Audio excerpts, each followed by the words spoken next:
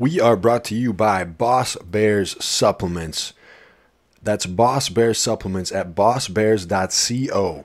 Hard work, consistency, and determination are difficult to sustain when your mind and body can't keep up. Fuel your body with what it needs to perform like a boss.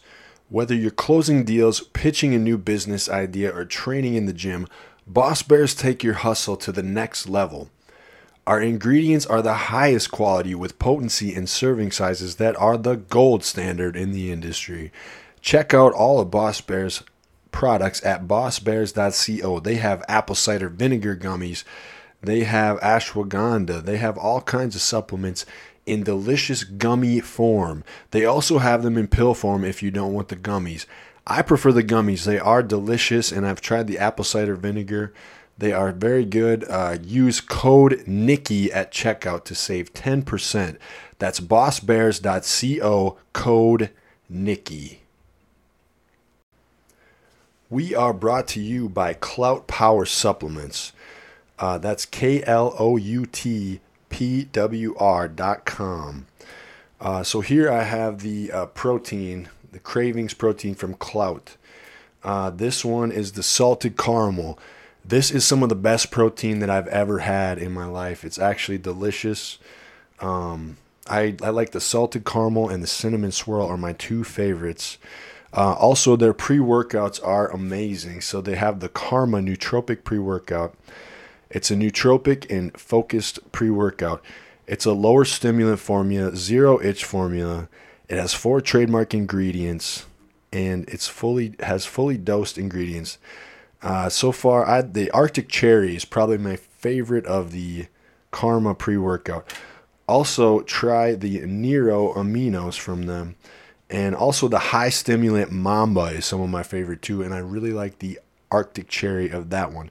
So go to cloutpower.com and use code Nicky to save 15%. KLOUTPWR.com. Code Nicky to save 15%. All right, everybody, welcome to the Nicky Free Podcast. We are here with podcast regular and one of my favorites, host of Off the Deep End podcast, Mr. Eddie Lowery. Eddie, how you doing, dude? Oh my God. I always try to say something different, but today I'm just going to rock with, I'm absolutely phenomenal. You know, when I woke up today, I was so overwhelmed with excitement.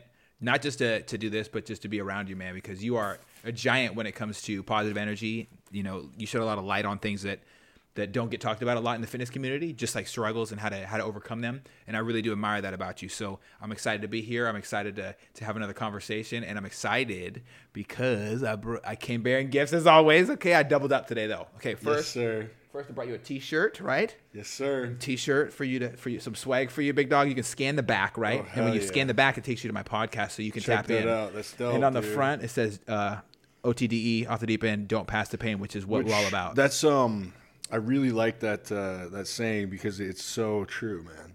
Like you have to stop it with you, right? Like we've talked a lot about that kind of stuff on here, and yeah, you know, even you get that all the time. Like, I mean, that's like. When people are hating on you, that's what they're doing, right? It's because they're in pain, you know? So it's like, yeah, or they're like projecting their stuff on you. So like, is that how did you come up with that saying? Don't pass the pain. I heard the term, or excuse me, I heard the conversation surrounding suicide, and when it was centered around, you know, suicide is not a way of ending pain.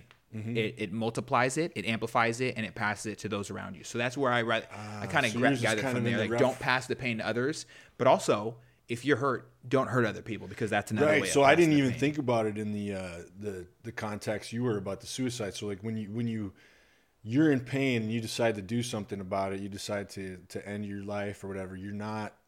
The pain's not going away. You're just passing it to other people. Yes. That's kind of the basic idea of it, huh? 100%, brother. And So- how many people out there don't have any idea or can't even possibly quantify the love that people around them have for them? Right. They're not realizing it, right? Yes. And so I was thinking of it in the context of like, yeah, like when people are hurt themselves, they'll usually try to pass it on. Like, you know, like I shared that thing the other day about like, you know, if you're happy, it's going to piss off a lot of unhappy people. I love that. You know what I'm saying? Because it's so true. Like if you're kind of up and there's certain people, like if you're up and you're doing good and you're kind of leading, you know, or you're doing great in life, there's certain people that are going to look up to you as like an example, and they're going to get motivated by you. Mm-hmm. And they're going to be like, man, or even they're going to be like, you know what? I don't really feel like working as hard as that guy, but you know what? I like what he's doing. I'm glad he's out there. I'm chill with just being myself, but I'm glad he's out there working hard.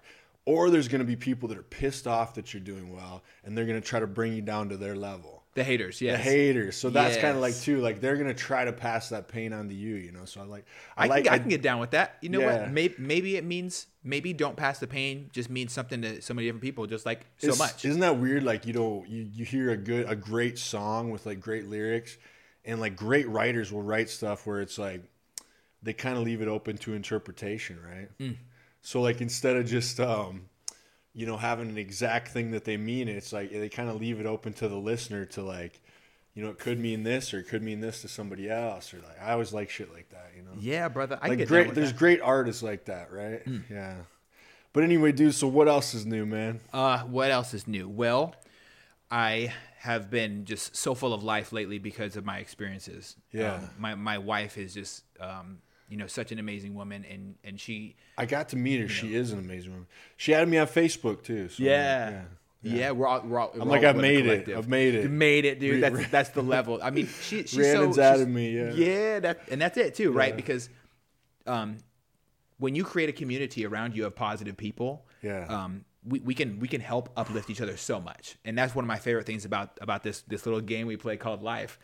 Having the ability to take inspiration from somebody else. And I take so much inspiration from her, so much damn inspiration. I can't put it into words properly at all. Right. She's my absolute hero. She gives me so much time and space to focus on my goals, because she understands that if I don't work towards a goal, I'll get athlete syndrome, which is, to me, athlete syndrome is when you're training for something, you feel good. Mm-hmm. When you're at the peak of the performance, you feel great. Mm-hmm. And then afterwards, you get that, you know, kind of like bodybuilding with the post-show depression kind of thing, right? I made a comment about that after my show. Like I posted something where I was like post-show depression, which I was kind of kidding, you know, like it was just like, because there's this weird thing in bodybuilding where it's like, you want to post like a picture of yourself still having abs after you just ate like crazy amounts of sugar and shit, like trying to show like, hey, look at, I still got it after eating like Pop-Tarts. But anyways, that is a real thing though that happens, that post-show depression. So like it's always like then you're like, I need the next thing and the next thing, and so it's like me, I'm jumping right into this next show, and I'm like, if I wasn't, I would feel kind of empty right now. Because you're a goal chaser now, right? But I really wouldn't, because you think about it, dude. I got the podcast, I got my personal training, I got so many other things. Like, so like, but it is kind of like nice doing another show right in a row, because it's like now I got another challenge right away. You know, I love it, dude. Yeah, it's fun. I think it's important to see when you're on like a long journey or a hike in life, the next hill and the next hill, no matter how steep it looks. The steeper for some people like me. Personally, the steeper the better when it comes to goals. There was a quote that was told to me. It was it's like a Christian quote, right? So he was talking about, I don't want to mess it up, and I'm not going to try to perfectly say it. So just to kind of paraphrase, you know, don't ask God for small things. You know, ask him, make him lean forward in his chair up in heaven or whatever, right? Ask him for things so drastic that he tells the angels, "Did you hear that? Yeah, you hear him asking for this." That is kind of a similar. We can compare it, even if for the non-believers, we can compare that very easily to how we look at our goals. Yes. When you look to the next goal, you know, are you really setting the bar just above your expectations for yourself? Because as human beings, we're capable of great and powerful things regularly. We should be challenging ourselves. Do hard things often, so that the small or even the most drastic family situations seem very small. You don't want to get caught up in the drama and the monotony of keeping up with the drama in your life. You can't do that when you got the goals and the aspirations and everything. I'm 100% with you, dude. Yeah, the more stuff you do hard in life, the better life is. Like, it just makes all that nothing stuff seem like nothing, because it is nothing. You know what I'm saying? And then it makes the hard stuff seem easier too. Well, you know, your last guest was talking about Zach Hall. He said that if you, Zach's fucking great. Going up against your primal responses, right? The human body also doesn't like resistance in life, right? No. So just like water, it will find the path of least resistance. Just like electricity, all of it is the same. We're very similar to these things. Yes. And I can recognize as a human being, I can recognize patterns. I will find myself trying to do simple things just for the simplicity of it. Why do that and sacrifice the possibility of learning more about myself in the journey, right? Right, doing the hard thing. Yeah, man. How was your prep? Tell me about your prep, because your prep was watched and you got leaner and meaner, and then you got a little darker, and then you stepped on stage. Yeah, dude. So it was wild because so this whole moving situation came up during the prep, which was like super stressful because I didn't know it was happening, and it just kind of came out of nowhere. And so it threw me off a little bit, but then at the end of the prep, I really just focused because I was able to move over there and we got all the moving shit done. And then, I don't know, dude, it was really hard, but in a sense, it was kind of like the best thing ever. You know what I mean? It's like really, really hard, but there's some kind of like beauty in how hard it is. Like, you're like waking up every day, like so, and I'm still doing that right now. It's like 6 a.m. You get your cardio in, and then you get your abs in. And then you're towards the end for about 2 weeks, you're eating like no carbs whatsoever. So your body, you start getting fuzzy. So now you're dealing with like not having your brain functioning correctly. You're still trying to like, go train your clients and go to work and everything. And then, get your lift in and stuff. And it's a grind, but there's something like, I was telling Zach, there is this beauty. Like, a lot of times you'll hear people as they age, and I don't think you have this problem because you do so much stuff, and you're always like helping people and you're goal oriented. You're pumping out all these podcasts and stuff. So, and for me, I don't really have this problem either, but you'll hear people that have a regular job where, they're like in 9 to 5 or they're an office job or whatever. And every day seems very similar. So it gets to be this pattern and this routine of kind of like, nothing changes day to day, and then the weekends they'll go out and drink, and it's like a very predictable pattern. And so what happens is you'll hear people be like, man, the years are just flying by. And it's like, well, yeah, because like you're doing the same thing over and over again. So it's like you're on this like hamster wheel, and so time just speeds by because nothing's happening. And I was telling Zach, I'm like, the crazy thing about like the 2 weeks leading up to the show, everything slows down. Because you're in this grind every day, and like every minute of the day matters. Everything you're putting into your body matters. And so like, and because it's such a hard thing, like I said, it's kind of like being a kid again when time was really slow and you appreciated every minute. It was like the last week before the show seemed like an eternity, but like in a good way, because it was like this big journey. You were living in the moment too. And I was in the moment like almost the whole time. That's so exciting. Like, I don't know, dude. I was like, kind of for me is one of the best experiences I've ever done. I definitely have an emotional attachment to living in the moment. I don't like having time fly by fast. Yeah. It's hard not to. Yeah. But if you can slow it down, those are the moments, Yes, brother.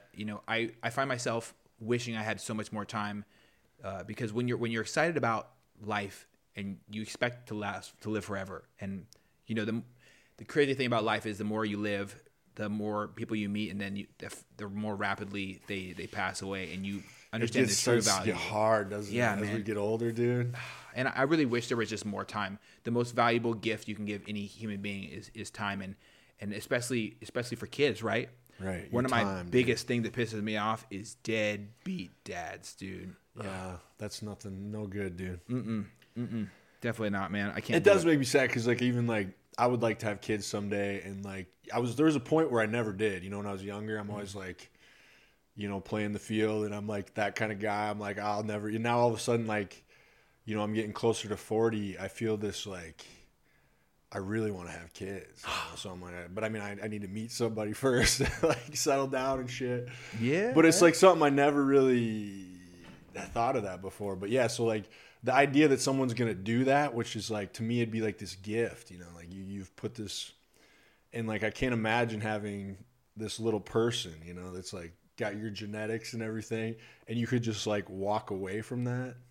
It does not seem like I just couldn't even think like that, like I grew up, so I don't usually talk about my life experiences in a negative light. I try to just focus on the positive, but I think it's important to be honest and give some perspective. So I personally grew up with a stepfather, right, who is my caretaker. I remember your story, yes. And my dad wasn't in my life, in present. And I think that we have a very damaged society when it comes to a APS, absent parent syndrome, is what I call it. I don't know if it's a clinical term. I'm not a clinical motherfucker, but if I was, I would call it that. And I think that it's so beautiful when people step up and step in to caretake or to be caretakers, to be stewards of the youth.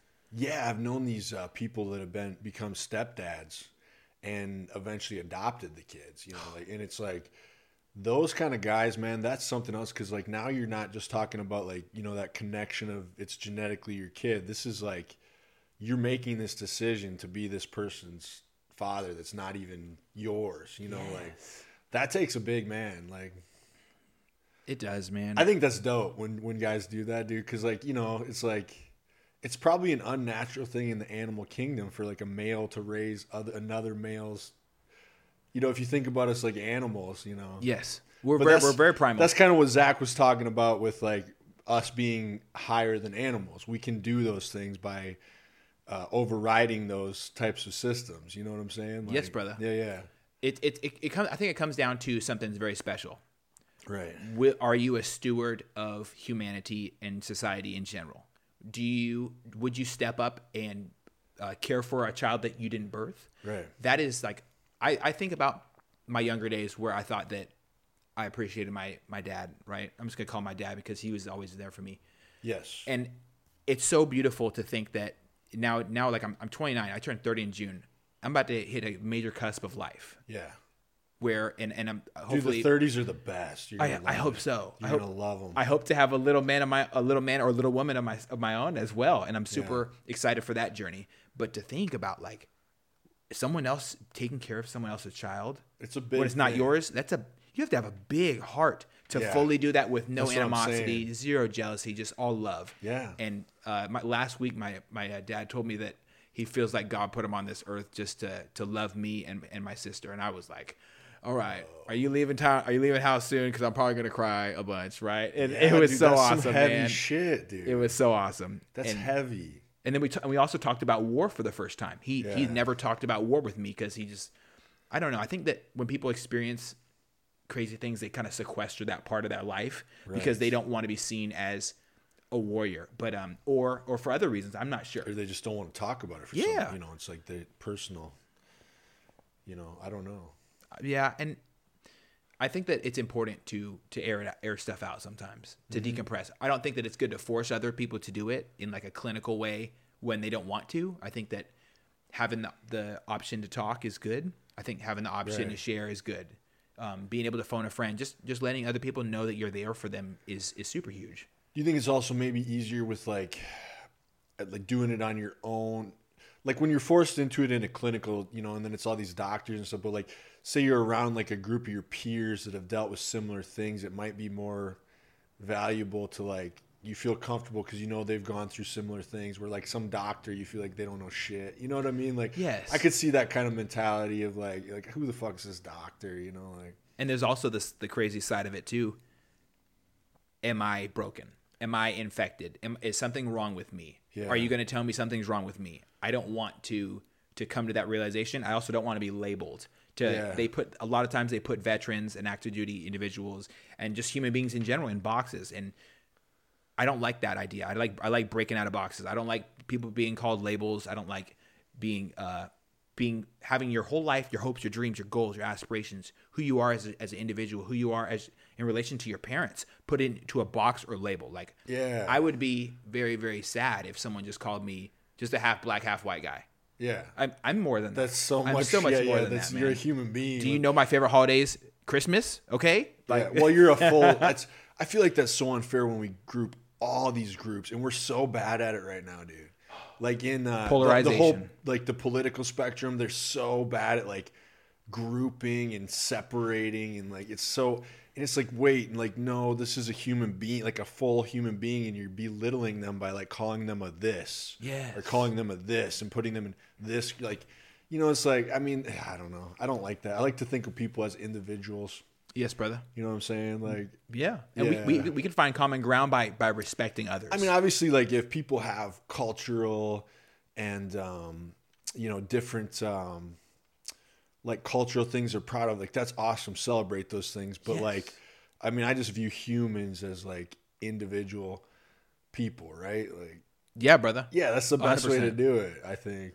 I think that you have a great outlook on life, not just because you're extremely wise, but because you come from a place of love. Like when you walk in love, you really aren't gonna do horrible things in life. Everyone's gonna look to you like, oh, that's a pretty great guy, because you're not gonna be looking to put people in boxes. Putting people in boxes is a very dangerous concept as well. That. We often measure life in these margins of success and failure. Yeah. And putting someone in a box automatically is a nasty stereotype that you're using for them. It is. So you're not, now you have to fit this mold instead of telling people like it, and it can be very depressing too. Like think back to when you were a child. Right. You can be anything you want when you grow up. You can be this, you follow your dreams, and then you become a teenager.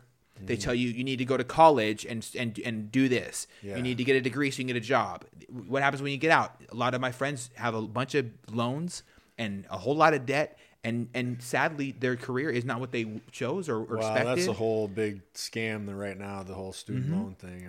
Then you get into the worst part, the adult part, where they tell you need to fit in this box or you can't sit with us.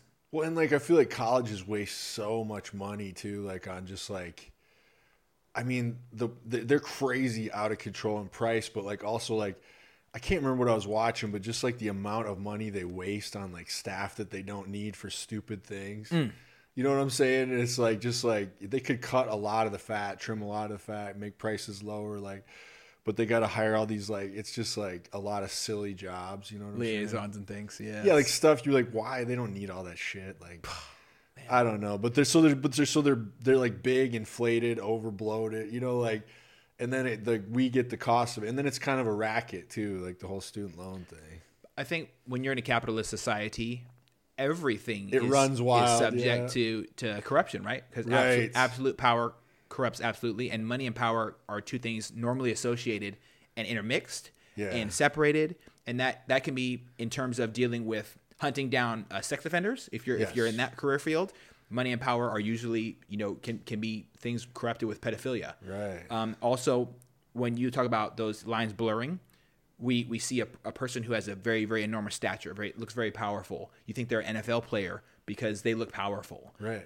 Which means that they might have a bunch of money. You think they're rich and powerful when you might not know that person who plays for the NFL is taking care of their entire family from Louisiana. Right. And they're all dirt poor before that kid made it.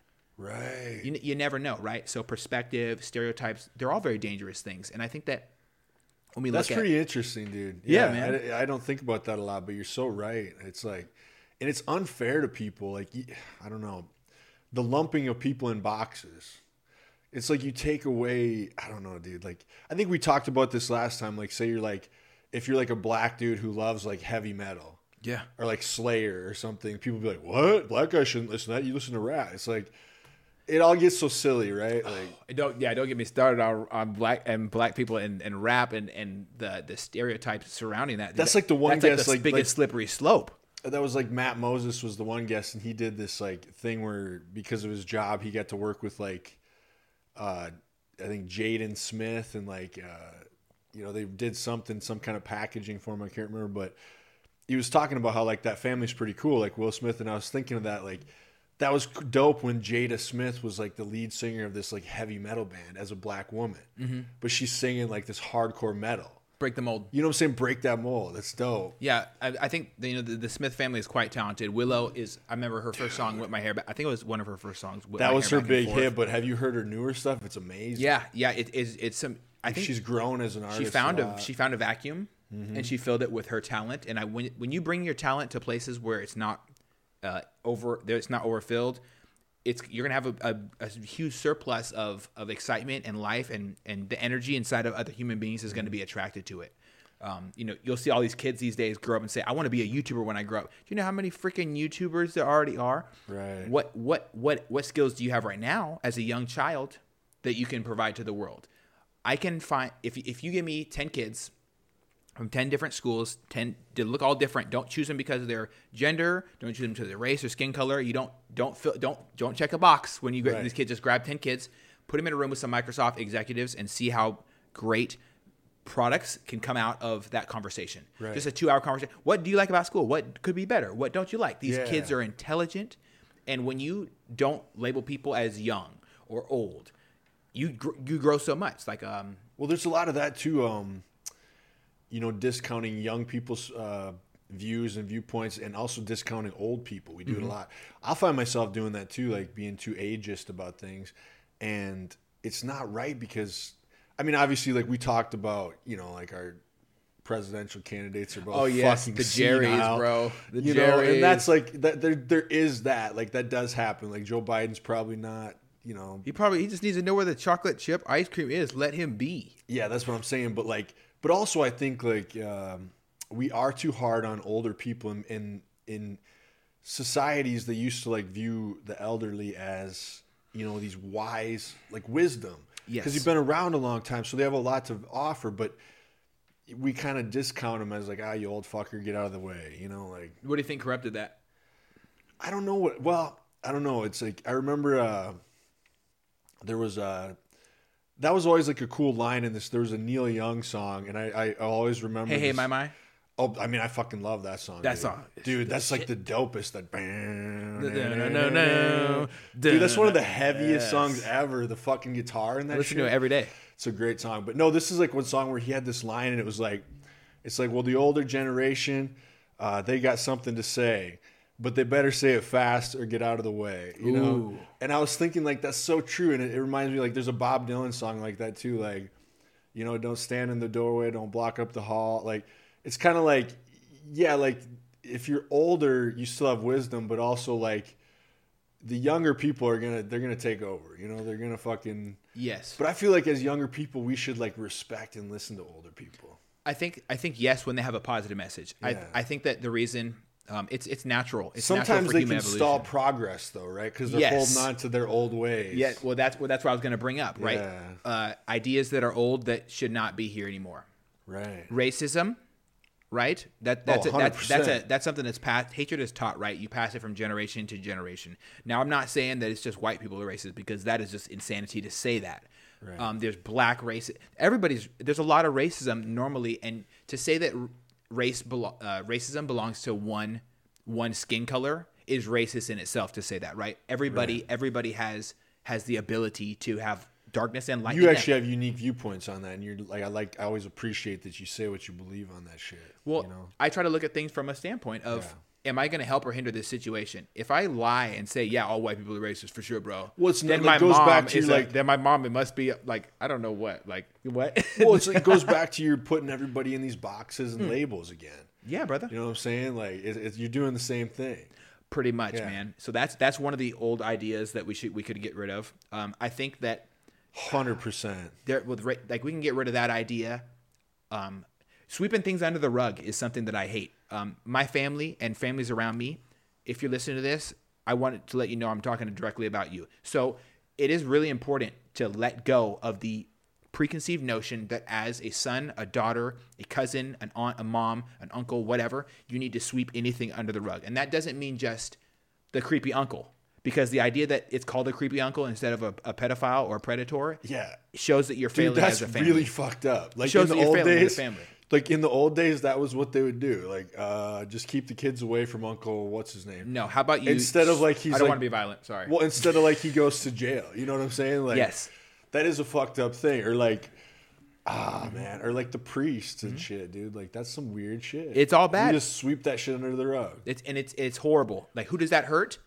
You as a human being, because you're settling for another person's pain. Yeah. And their violation.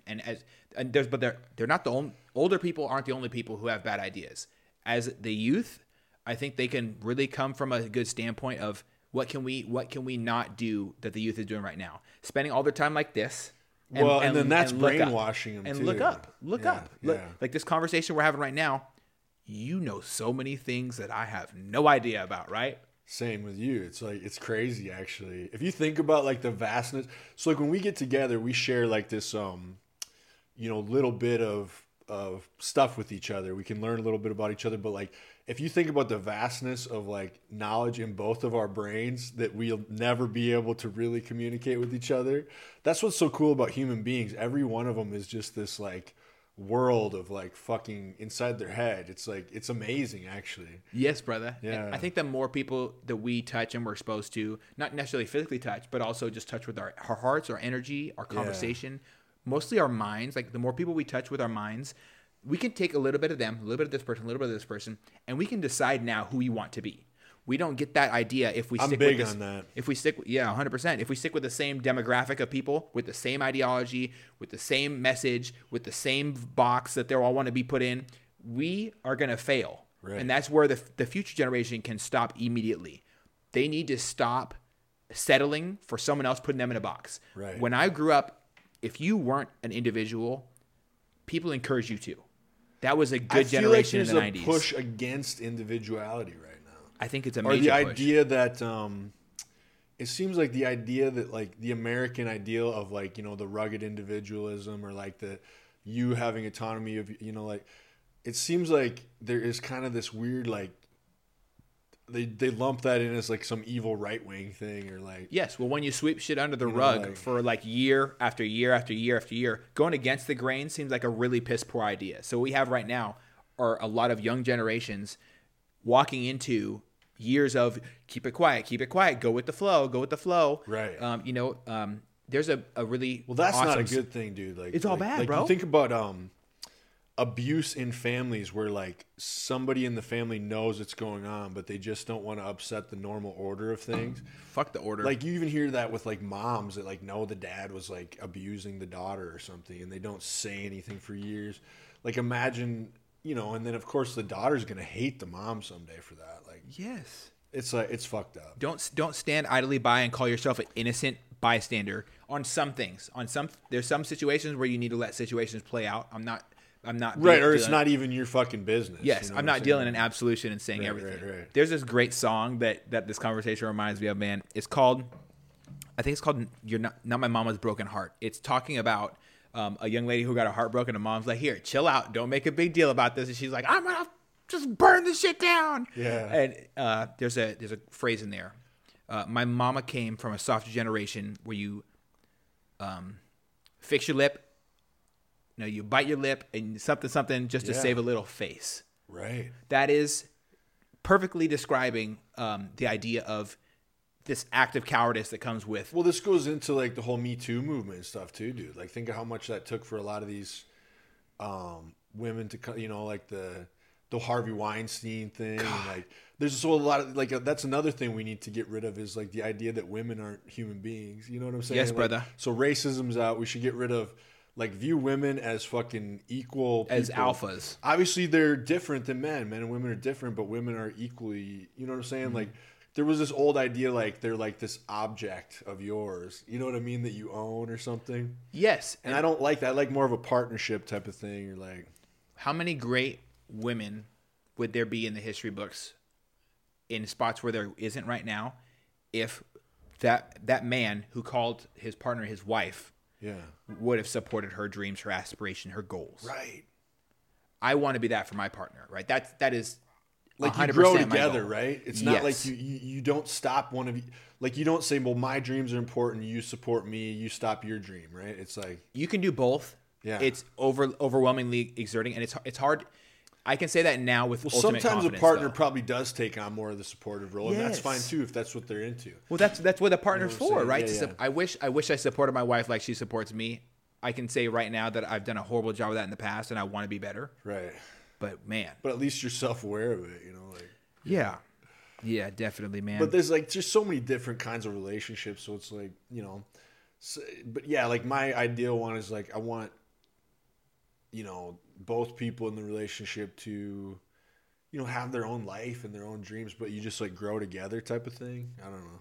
What? Yeah. Well, you know what? You probably got some people who listen in here just to find out what you are looking for in a relationship. So why don't you air it out, dude? It's on my Tinder, dude. It's on your Tinder. Play. I was gonna try Bumble, but they don't let me put shirtless selfies up there. So I'm like, well, I don't know about that. You should be proud of yourself. You're proud of your hard work that you put into the idea of there should not be a single human being on this earth that denounces the idea that it's good to feel like you're sexually attractive, or everyone should aspire to be the best, sexiest version of themselves. They should aspire to have the best sex possible. That's kind of viewed as all like these things. Intimidating or something. I think so. Bumble's thing is like being less intimidating to women or something. So like they don't let you do that.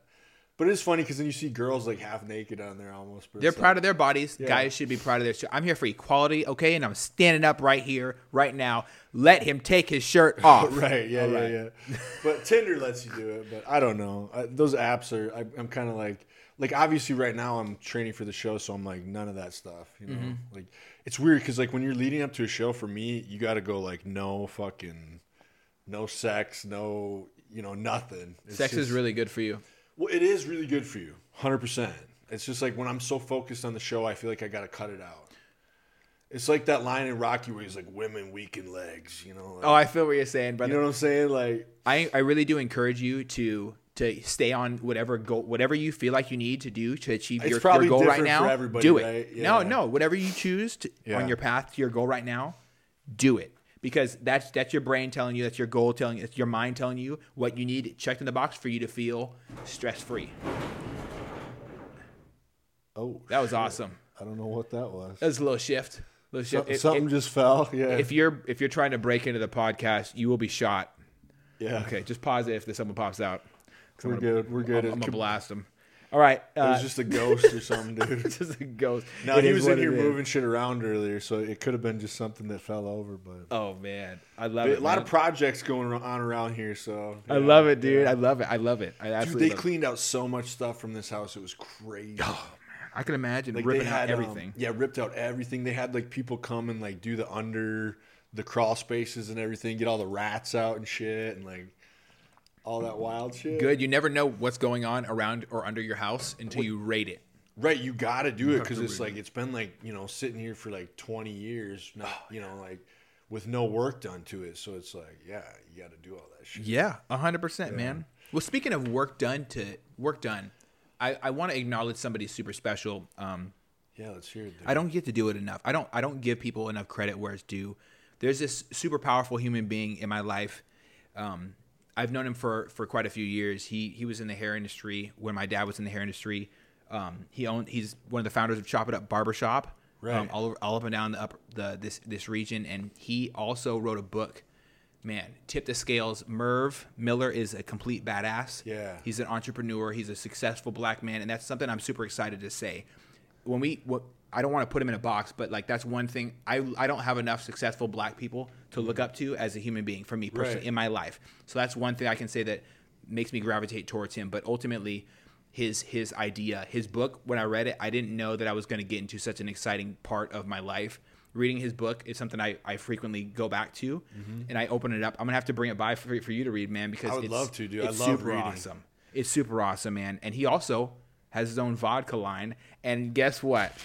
I actually picked some up on the way here. So Zawadi Vodka. It's made in America right here. No shit. By people that I actually know. And I want to know if you want just a little sip. You don't have got to pour it a bunch up. Just a little bit. I know you're in your prep, but I just want you to taste it, man, because this stuff is absolutely amazing, dude. I can never do these. Can you do these? Yes, I can. My hands are all jacked up. I had to cut my nails down for jiu-jitsu. Oh, yeah. I want to hear about jiu-jitsu, too. Dude. So, when did you start? Well, I wanted to start last year. I ended up tearing my shoulder before I was able to do it. I had to do... And how's your shoulder now? Now the shoulder is stronger. It's still slightly debilitated, unfortunately. I don't have certain movements. I can't put any more than like 10 pounds of pressure on. That smells really good. Yeah. It's the best vodka I've ever had, and you can drink it straight. You can drink it on the rocks. Different flavors. For every little bit. Thank you, sir. Yes, sir. But jiu-jitsu's been going pretty good, dude. I never expected to. Well, it's good vodka if you can drink it straight because vodka's a mixing thing. Yeah, and I'm picky too. And I'm picky when it comes to. I had a client today, and he's like, "Oh, I'm drinking too much beer, but I like to drink." I was like, "Bro, just do that skinny girl shit. Vodka sodas with lime. With lime. That's right, That's man. How you do it. Well, cheers to cheers, man. To your cheers health, to man. You. Cheers to what is this? Your third or fourth time on here? Third time, man. With the fourth one, I want to bring some people with me. Okay, I'm down. Yeah, we'll tear it up. Cheers. That's actually delicious straight. Dude, wow. It is so good. I don't think I've ever actually had vodka that's good straight. Well, I love this. I love it. It says taste is a gift. And I'm going to talk about I'm actually serious. It's like good. It's really good, right? So Zawadi Vodka, if you're watching, go find it. I don't care where you're at. Go find Someone's Body Vodka. It's 40% alcohol, 80 proof, right? Mm-hmm. Really nice bottle, obviously. There's my favorite part about this is the name of it, the label, the slogan or whatever. Taste is a gift. This is like a really, really good thing, and I want to probably buy this as Christmas presents for some of my friends who aren't like super close to me, but I still care about them. You know what I'm saying? Because this stuff is so good. If you put that with like some muddled lime and some ice, and you just drink it straight, dude, like that is fucking good. And as it chills, it becomes smoother and smoother. Yeah. And he does a really good job. It's made from mostly all natural. There was no no cough or anything either. It's so smooth. It was smooth. It's great, man. Yeah. That's really good, man. Yeah, but I brought that for you, and I just wanted you to try it before you keep it. Next Because if you don't like it, I'm taking it home. I'm getting you some kind of amazing gift. I'm gonna figure something out. Something that I know you're gonna like, because you keep bringing me these awesome gifts, dude. Well, you know, I'm gonna next time maybe I'll try. No, I was gonna make a gun joke, but I don't want to get locked up by the feds for trafficking gun parts or anything like that. If you brought me a gun, I'd be like, shh, this is dope. It's like, welcome to Texas. I'll tell you what, if we both move to Texas, I can just go and acquire you a gun and get you a gun, and now it's your responsibility now. So next week they hold people accountable for their actions in Texas. You know the woman from the We the Female, right? Dude, Carrie Sloan, so complete badass. I'm not positive because we scheduled, so she's supposed to be here next Wednesday for a podcast, but I haven't been able to get a hold of her again. Mm-hmm. So we planned it. She said she was going to be back, and we put it in the schedule. But I haven't really. I still got to kind of like check up with her. I don't know if she's. So possibly next week she's going to be a guest, which I'm super excited about, because I think that's actually important. Like what she's doing, like empowering females instead of, you know what I'm saying? Like instead of like saying like I'm a victim, like taking power back. You know what I mean? Take your power back. You know, I say that to especially the ladies, but to anybody who's ever suffered any type of abuse or harassment, and you feel like your light is not as bright as it should be. Yeah. In any form. Take back your power, you know. It's like you shouldn't have to be scared to walk down the street. You shouldn't have to live in a world like that, but it's a reality. So if you can make yourself more capable of taking care of yourself, I feel like why not? We should, right? Hell yeah, brother. So there's also like a lot of you know, like you're talking about jiu-jitsu, there's a lot of like these MMA gyms that do a lot of like for female self-defense. I think it's huge. Bellevue Police Department puts one on. So Craig good, Hanaumi does it. A couple Linwood Police Department ladies that I went to high school with. They're super awesome. I feel like it's super important, man. Absolutely. You know, just making yourself capable. You know what I mean? Like it's like I hate that victim shit. Like just don't. I mean, obviously, I like I said, I wish the world was a place where like you could walk down the street and never be in danger. And there was no bad people, and there was no fucked up people, but that's just not the world we live in. So, like, you know what I'm saying? Like, especially in this region. Yeah. And we have a major problem in this region. We have things that are horrible, egregious criminal acts that are not treated as criminal acts at all. Yeah, that's not good. I have to deal with it almost every day with my career field. I have to work in the city of Seattle, and working there, I've had a few. I can't tell you how many run-ins I have with people a day with issues with people who are super jacked up on drugs, or people who are coming down from drugs who are violent and angry and like literally just rocking around, just kicking the life out of some escalator because it's an escalator. And I know. Or people who attack others. It's so wild, dude. So like, me and this girl that I work with, we went into Seattle. I went to Dazul Lounge, which I got this new tattoo. And he's going to be a guest on here too soon. The artist that did it, I think he's amazing. But yeah, it looks great, man. So we're like in Seattle, and like we're waiting to. I was on prep, so I couldn't eat anything. But she went down, and we got this like amazing like. Someday when I'm not on prep, I'm getting one too. It was like one of those like poke bowls, you know, like protein and healthy shit. Oh yeah. So we went down and got her one of those, and we're like walking in the city, and we're like, man, this is so dope. Like, it's so cool being in the city. It's like got this cool vibe and stuff. And then we walk by, and there's like some dude, you know, like homeless with like his pants pulled down, and he's like hunched over, like picking a scab on his leg, and just like totally out of it, you know. And I'm like, yeah, and then there's that, though. I forgot about that part of the city, you know, like that's the bad part. And it's like, how do you help these people? I don't know. I feel like just leaving them on the street doesn't help them, does it? I mean, I would say if anybody really wants to help what's going on in Seattle on the streets, because it's not just homeless people, it's a drug infested like shit can. right. If you really want to help them, Because a lot of it's drugs. fire the entire city council, fire the freaking mayor, the guy who got elected, get him out of here. Why haven't you changed anything that's going on in the streets? How come the police? How come the police are not arresting people for smoking fentanyl off foil all through the transit lines, all through the streets of Seattle, when kids are walking by breathing in something that could potentially end their life? I would think, you know, one would think it's bad. I have a great guy named Adam Fortney, amazing human being, Snohomish County Sheriff. He is pushing to criminalize fentanyl because why? So it makes sense. Well, it goes back to that thing of what you're talking about with lumping everybody, separating everybody into groups. So like they would say, well, that's racist, you know, like it's maybe against anybody who breathes in a potentially fatal drug. But I'm saying that's what they're doing. It's like. So they say that these laws are going to be unfair towards minorities, or you know what I'm saying, like. But at the end, maybe in the past when the cops were targeting just black people, 100%.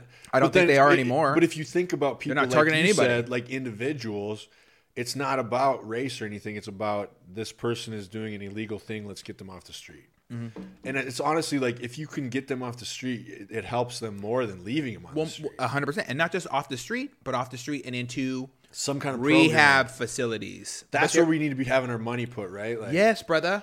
Some kind of like I know, like I don't get them clean needles. Get them treatment. But the question is this: like currently, as far as I know, there's no treatment for fentanyl. And the problem is this: if you fill up an elevator full of fentanyl, and you're smoking it in there, and I walk up because there's somebody, and I'm trying to fix the escalator or the elevator, but you've blocked the doors so the elevator is faulted out. So this could kind of directly affect you because of your job. Oh yeah. Yeah. So, and it does, right? Yeah. So they block the doors open, the elevator shut down. I walk over, and now I'm like, "Hey man, what the fuck are you doing?" And they blow their smoke out that they're smoking still, fentanyl, these cheap ass pills, and they're blowing it at me. Because they're how do I, as a human being with a wife who I love more than anything on this earth, how do I remain nonviolent? That would be tough. I would want to fucking but I have to do it, man. Yeah. Fuck, dude. I wish. I would literally want to punch them so bad, like. I'm not gonna say I haven't. Fucking face, like fuck you, dude. I'm not gonna say I haven't done violent acts on behalf of a potentially murderous thing coming at me. Right. But you know what?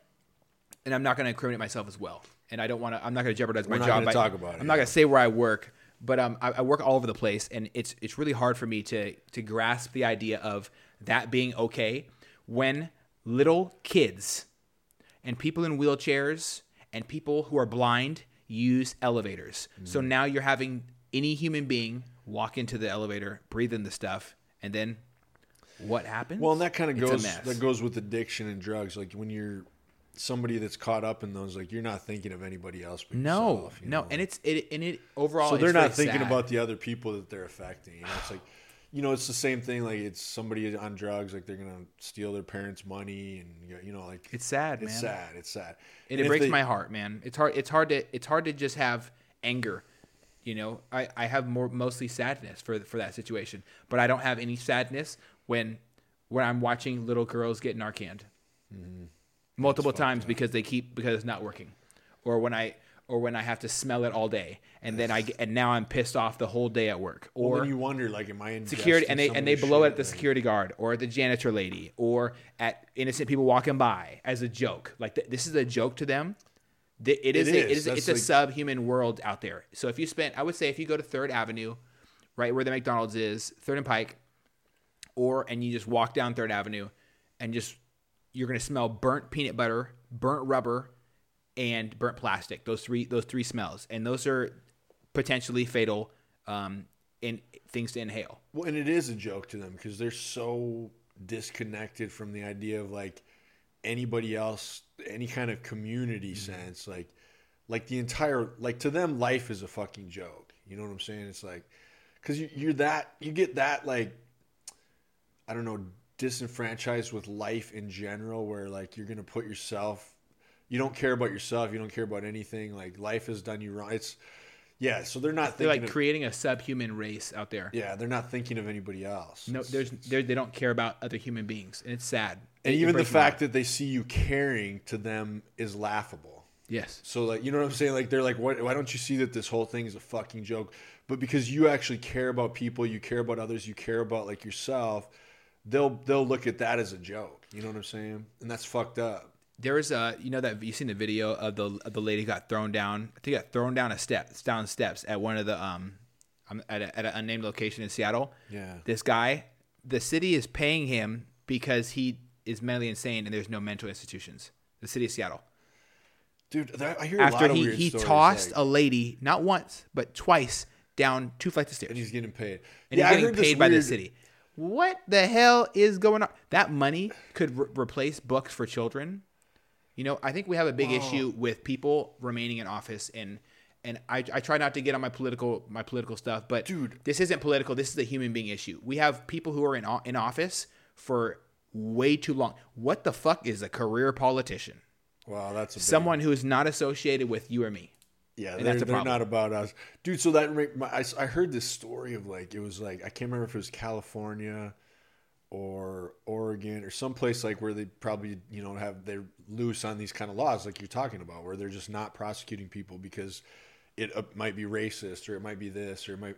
So like there was this guy that like came and shot this other guy. The guy who he shot was able to get the gun away from him and shoot him back and get him under control. And so they're both down. So they arrest the guy who got attacked for shooting the other guy. And it's like, wait, you're arresting for having unlawful possession of a gun. It's like, no, that guy shot him, and in self-defense, he got the gun away and shot him back. Like, that's his right to defend himself. He should not be going to jail, right? What if, just a guess, Yeah. a guess. What if good things just happen and bad things are somebody's fault? Yeah. What if good things just happen and bad things are somebody's fault? Not the right person's fault, somebody's fault. Yeah.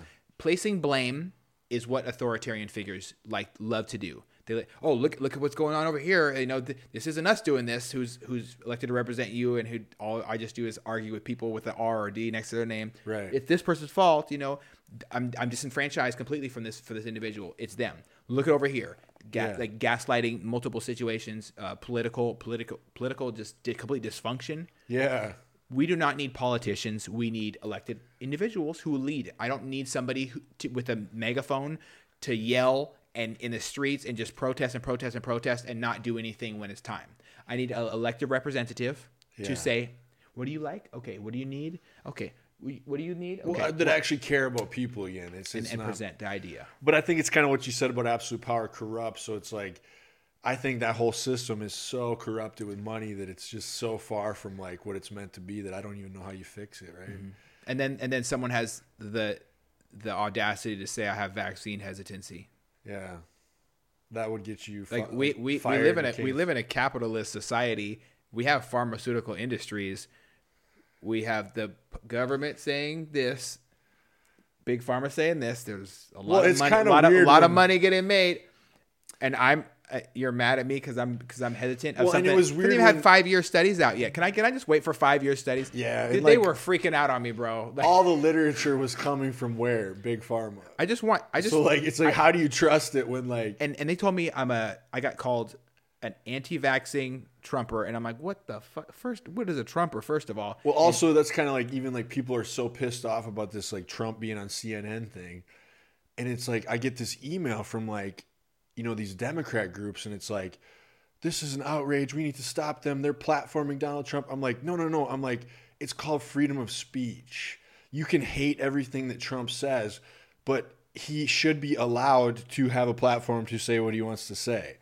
Like you can't, what you're talking about as a Democrat is called censorship.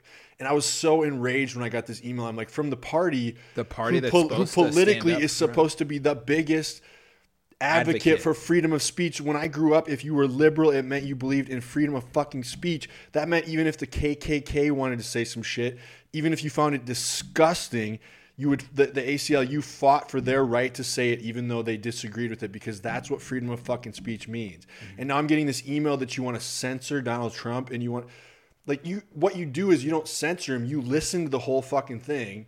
You watch what he says, and you come back and you're like, this was a lie, this was a lie, what he said here was bullshit. You don't stop him from saying it. You fight against what he fucking said with your free speech. Yes, brother. That's what you do. Dude, that kind of shit pisses me off to like no end. Well, because it removes your option as a recipient of information, right? And it removes the exchange of free ideas. Yes. And it gives who the power? The government. It controls a certain narrative. If I tell you the sky is blue and this guy over here says, you know what, I say it's kind of great, and I punch him in the face and don't let him finish, and I say the sky is blue, and you only listen to me. Right. And you don't go check for yourself. Yeah. You are now under my direct control. I just take your word for it. Yeah. Now you're under my control. Say I'm in this cave and you come in and tell me it's beautiful outside, and yes, I get it.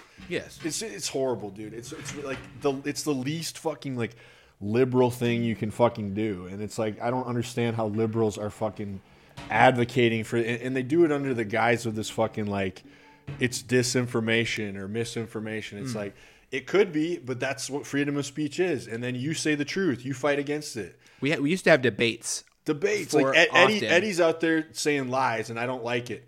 My thing isn't to shut Eddie up. It's to go on and say, actually, what he's saying is completely a lie. This is what I believe. You can listen to him or you can listen to me, but here's the facts. This is what I say.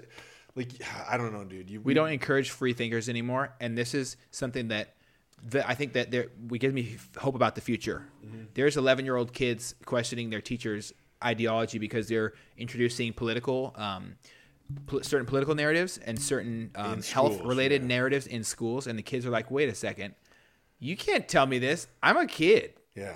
Like, I have parents. You can't tell me this. Well, hopefully their parents are, like, dude, to me, the thing I hate the most is authoritarianism. Yes, brother. I'm just so not for that. You know what's what I hate? I hate Nazis. I hate communism. Yeah. I hate the effects of socialism on the people who, believe it or not, it's not an equal playing field. It's people on the lower end. I would love to get my buddy who he was in Iran, and he got over here. And if he was able to make it through the conversation without falling apart and express his story to you, you will freak out, man. Dude, that'd be a great guess. We don't have enough perspective in America from people who are from these horrible countries where it's war torn. Oh yeah, every time. Why is Jorge Masvidal coming and talking about his country? Because it's bad. He came here for a reason. Like I think it's beautiful that I can say that I have a friend who got on a freaking on something that floated his way to America. He almost died. He was out at sea with his food for 6 days, and he made it here. That's his dad, and that's his dad. That's his hero who gave him a better life. Right. Like, we have something here special where we can speak. Mm-hmm. Go ahead. Don't hang up a picture of Kim Jong-un in your country and see how well that goes. You know, it's so wild because every guest I've had on here who's been from a different country will tell me that. They're like, you don't understand how fucking lucky you guys are here. We have running water here. And that's huge. They all get it. Like, they get horrified when you start talking about communism and stuff, dude. Like, and it's like, I don't know. Like, we don't want to lose our freedom. No, brother. Like, yeah. So, like, and you lose it by, like, you give up your freedom for protection. So they have to, like, scare you somehow. And then you give it up because you want... It's just a slippery slope. You know what I'm saying? Like, yes, brother. Yeah. Do you think I think you brought it up well when you said stop when we have to stop as human beings, stop being the victim, and that branches out for more than just superstar, amazing human beings that are domestic violence survivors. They're not, and I say survivors for a reason. When you are a victim of a situation, you're a victim of a situation. You are a victim. The second you start, I think this is my perspective, right? Because domestic violence comes in many forms. When you are in the process of healing from that, and you say, you know what? Damn it, I'm still here. I'm alive. I have power. And now you're starting to develop the survivor mindset, right. And then you become At certain levels, some people just become just themselves. Other people carry that with them, and it reminds them of the lowest part of their life, so they can be great in their own way. I think it's amazing what Carrie Sloan's done. She takes the idea of going through so much and finding power in your hardship, become a harder motherfucker in all intents and purposes, and taking your responsibility, your safety in your own hands. Because I have a friend who I had on my podcast. She came on to share her story. The cops failed her. They let her fucking abuse her back in the house the same minute they left.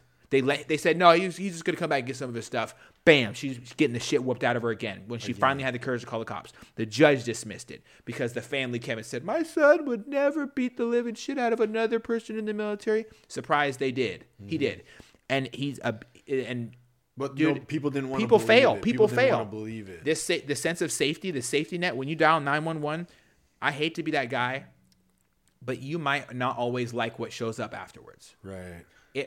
You know what? We've talked about it for years in this country. I was told I have to act differently around the police. Right. I don't act differently around the police. The police don't act differently around me. Yeah. When I call the cops and they show up and it's great. When they don't show up and I deal with things on my own, it's great. Whatever. Because I have my own individual responsibility. I'm responsible with firearm ownership. I don't drink and carry firearms. Nothing irresponsible about firearm ownership at all. Because if you own a firearm, you're not going in to shoot up a school full of kids. My guns are not going to commit a mass shooting. Right. My guns are going to not do shit unless I'm shooting target practice or I have to use them in a self-defense related issue. Now, education is a big part of that, right? So when it comes to education, I do encourage anyone who even thinks about getting a pistol to educate yourself. A great way to start, a bunch of free videos on YouTube by USCCA. How to start your self-defense journey? Watch the Tim Kennedy USCCA videos and learn about Tim that. Kennedy is great, dude. 100%. But individual responsibility is huge, man. And you hit it right on the head of the nail when you said that take it in your own life. Right. And that goes for information as well. Taking power of your life is a critical component of being a human being. Yeah, it's like we're living in this world where we want to like child-proof everything. Like it's like this. It's like we feel like we're this nation of like children that need to be like coddled and protected instead of a nation of individual adults that have, you know what I mean? Like, I don't think we should have that idea anymore. Like, we need to change this narrative of like that we're these helpless fucking like man babies that never grew up and we need to be protected from every. You know what I'm saying? We need to. I feel like we need a shift in our country. Well, we wonder why we have a lot of mental health issues that we weren't having previously. Well, I mean, because you take away all purpose. I mean, you know what I'm saying? Like, it's purpose. There's no if you're just sitting around, you have no value in your life. You just play video games. You eat shit. You drink all the time. You jerk off to porn. You don't have any fucking like actual goals or purpose in your life. You're gonna fucking have mental health problems. And then you know what you're gonna do? You're gonna hate on people that do have goals and are working hard, and you're going to try to fucking, you know what I'm saying? That's what like the world is full of those kind of people now. And so of course they're so easy to get them to like, you know what, we need to do this and we need to do this and we should, because they have no fucking goals. They have no like. You want other people to conform to your comfort levels, and that's unhealthy. Greg Plitt said it best, man. Safety zones and comfort zones are dead zones. You do not want to, you're not going to ever find anything that equates to your version of success in a safety zone. You have to do something uncomfortable. They want everybody to come and be a slug with them, basically. And that's bad. And that's like, a bottom feeder shit. That's flounder fish shit. That's tilapia. Okay, that's tilapia instead of. Dude, sometimes I eat some tilapia, but yeah, it ain't the best fish. It ain't the best fish. Okay, nah. Would you rather up the house? And my question for people is this, right? Would you rather have watered down whiskey or normal whiskey when you drink whiskey? I mean, I'd rather you have it like normal. Yeah. Good sex or great sex? Great sex. Good sleep or shitty sleep? You need great sleep. I mean, it's a pretty easy decision. You can take the path of least resistance and have a mediocre life where you don't really achieve your version of success. Right. I don't want to get twisted. I want everyone to reach their own peak on their own mountain. Well, yeah, because like I don't want people to think like there's a lot of people that are happy-go-lucky, easygoing. They're chill people. They don't have a lot of goals and they're happy. Yeah. And there's nothing wrong with that. No, not at But all. I'm saying I think personally a lot of people end up being depressed because of that, because they don't have purpose. And it's very, very important that people find their purpose, especially in the veteran world, man. Like if you're just chill and you're lazy and you just but you're like a happy person, I love people like that, dude. As long as you're not like hating on other people who are trying to be successful or have goals. That's what I'm saying. There's a difference, right? Yes, brother. I know chill people, it's like they don't want to achieve anything great. They're just happy being kind of chill here and they vibe. I have so many friends like that I absolutely love. You know what I'm saying? So it's not like I feel like everybody has to be some like David Goggins or something. Oh, definitely not. Like I like a world of variety for sure, like in any form of an extreme, especially like bodybuilding, like you can definitely attest to this. We often judge ourselves on this, dude, on this needle in a haystack with another needle stacked on top of it. That's how we judge ourselves by, are we hitting this exact pinpoint? Like we all want to be Chris Bumstead. We all want to be the elite. Yeah. I think it's good to have huge goals because when you shoot for the stars, you're probably going to end up in a cloud at least. I feel like it's good to have ideals. Yes. And you're not everybody. So like there's going to be the ideal, the best. And that's like what you want to try to achieve. But like even that person probably is feeling like they're not quite achieving it. But we have to have something to look up to. But then you're going to have outliers that don't want to be like that or they aren't trying. And there has to be that whole spectrum. But if you take away the ideal, we got to have the ideals. You know what I'm saying? Like the ideal, like family, the ideal, like something to like try to achieve, to be like, you know what I'm saying? And not everybody has to fit that mold. Like there's room for every kind of different person, right? 100%, man. I think that's something that I've tried to work on in my later years in life. When I was young, I really didn't understand the importance of you're super accepting of everybody. You know what I'm saying? Which is so cool. Because that's another thing. People will stereotype people. You know what I'm saying? They'll like he's a gun owner. He's this or that. He must be fucking... I practice not dying very, very often, and I practice not letting other people die around me in mass shootings very, very often. I practice reloading my gun from behind cover and exposed. So many different kinds of people. I have a love for everybody, and I can say this with full confidence. I don't give a shit who you have sex with, who you pray to, who you come home to at night. Right, what religion. No religion, who you pray. None. I don't care any of that. I don't care, especially not your skin color. I think it's important that we have a melting pot because in the military, you have a melting pot in the military. I don't know how racism is a thing in the military. There's so many diverse I just love every kind of people. Yes, you know what I'm saying? Like, it's like that's what's so cool about life. You get to meet so many different kinds of people, right? God, man. Like, I would hate living in a world where literally everybody's the same. I fear that the more we conform to what's told is the truth, instead of looking for individuality or on our own, the closer we get to that. And I say that because when you look at not just the news, they have, ever seen those videos? And I know that so many people who are listening are going to see, understand what I'm talking about. There's that video of one box of a news guy, and then it switches to a different box of a news guy, and then you see a bunch of news channels saying the exact same scripted shit. Oh yeah. On it's like, where did that come from? It's coming. Is from this somebody. the fucking Matrix or something? No, it's called a controlled narrative. Yes, it's propaganda. It's propaganda, and it's scary to think that. Like for a lot of us, we're all in this bubble of disbelief. There's no way that the government will ever get to a point where it's going to tell us what we need to think, how we need to live, they've been doing it. Well, they were doing it. It was literally a law that black people could.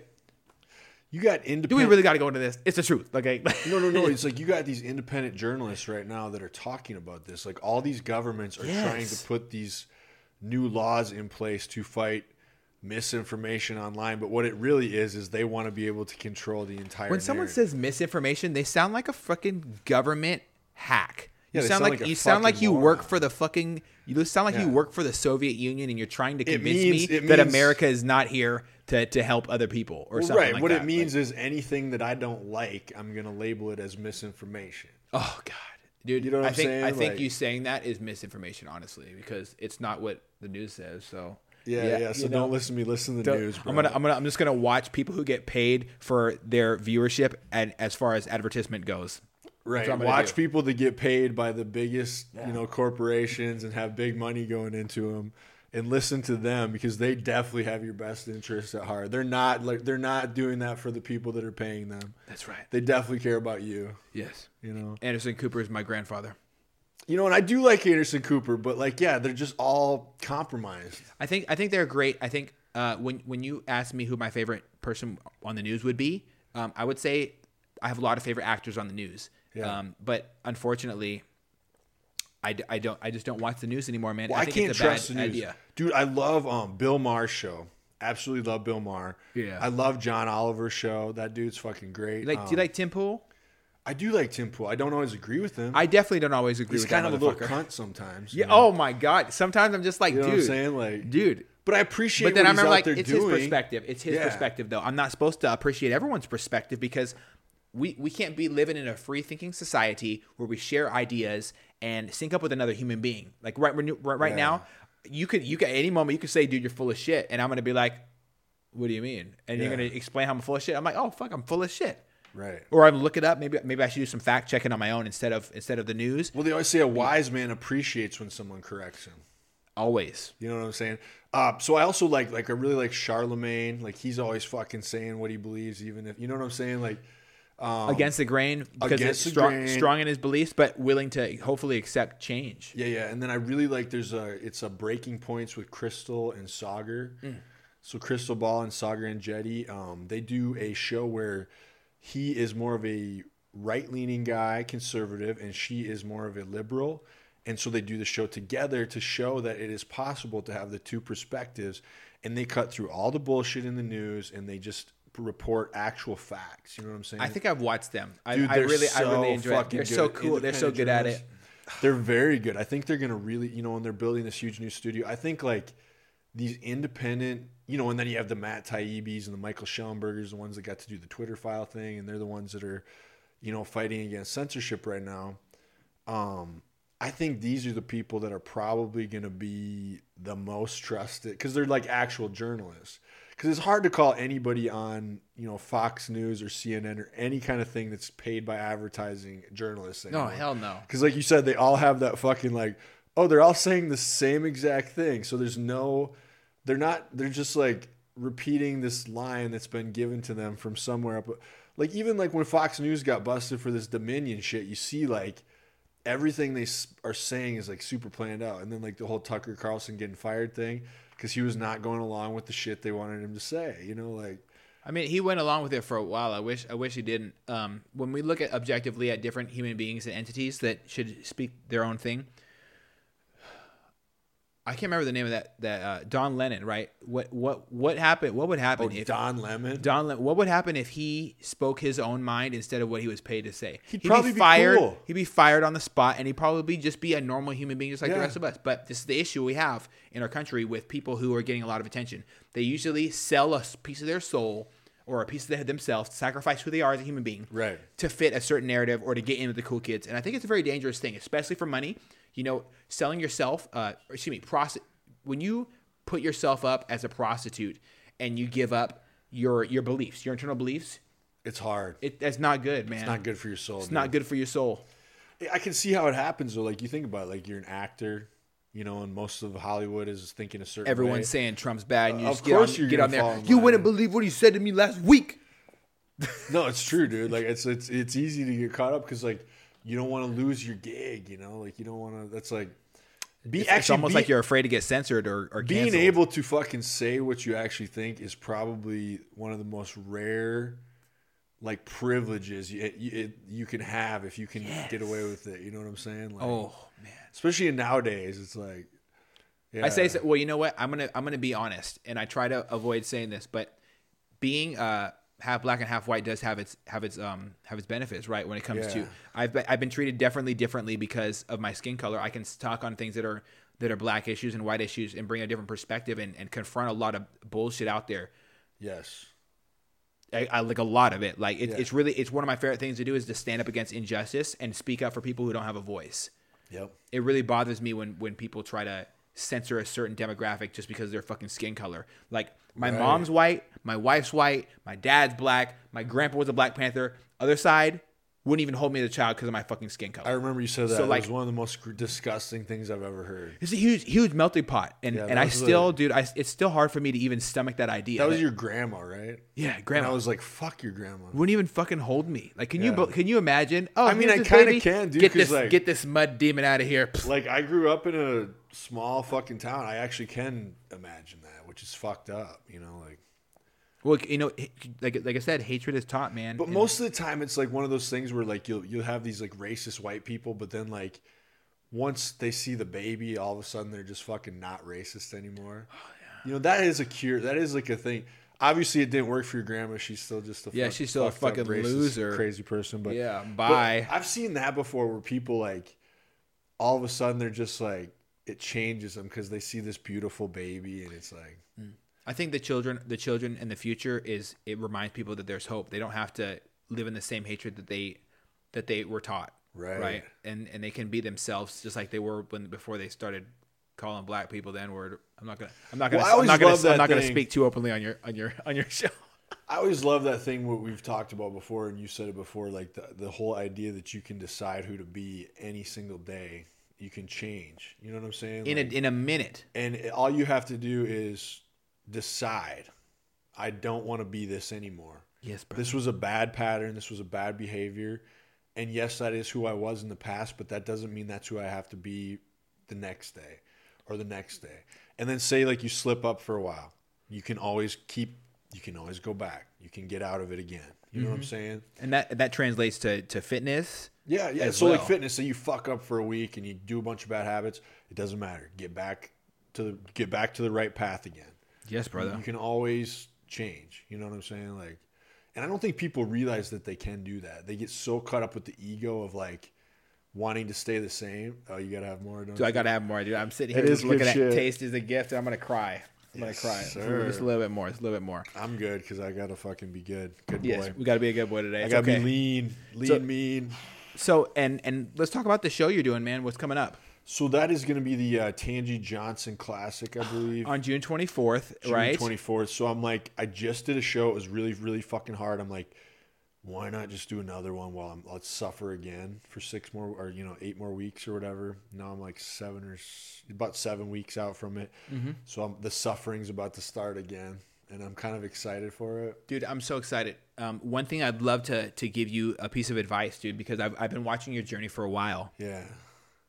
Pat yourself on the back as much as you can because you deserve to be happy for yourself, man. You've done there's so much physical change. I remember the first time seeing you at Body Shop and seeing you just in these past few months. Oh yeah, you've gone through magnificent transitions. It's crazy when you get a good coach, actually follow your plan, and dedicate yourself what's possible, and you don't realize what's possible. Well, you're not taking the path of the fuck off. You're taking the path of the fit fuck. Yeah, man, right? And it's crazy when you see your potential, and then once you get to a certain level, you're like, whoa, I could actually work harder than this even. Mm-hmm. That's the crazy thing. Like, dude, let's talk about jiu-jitsu.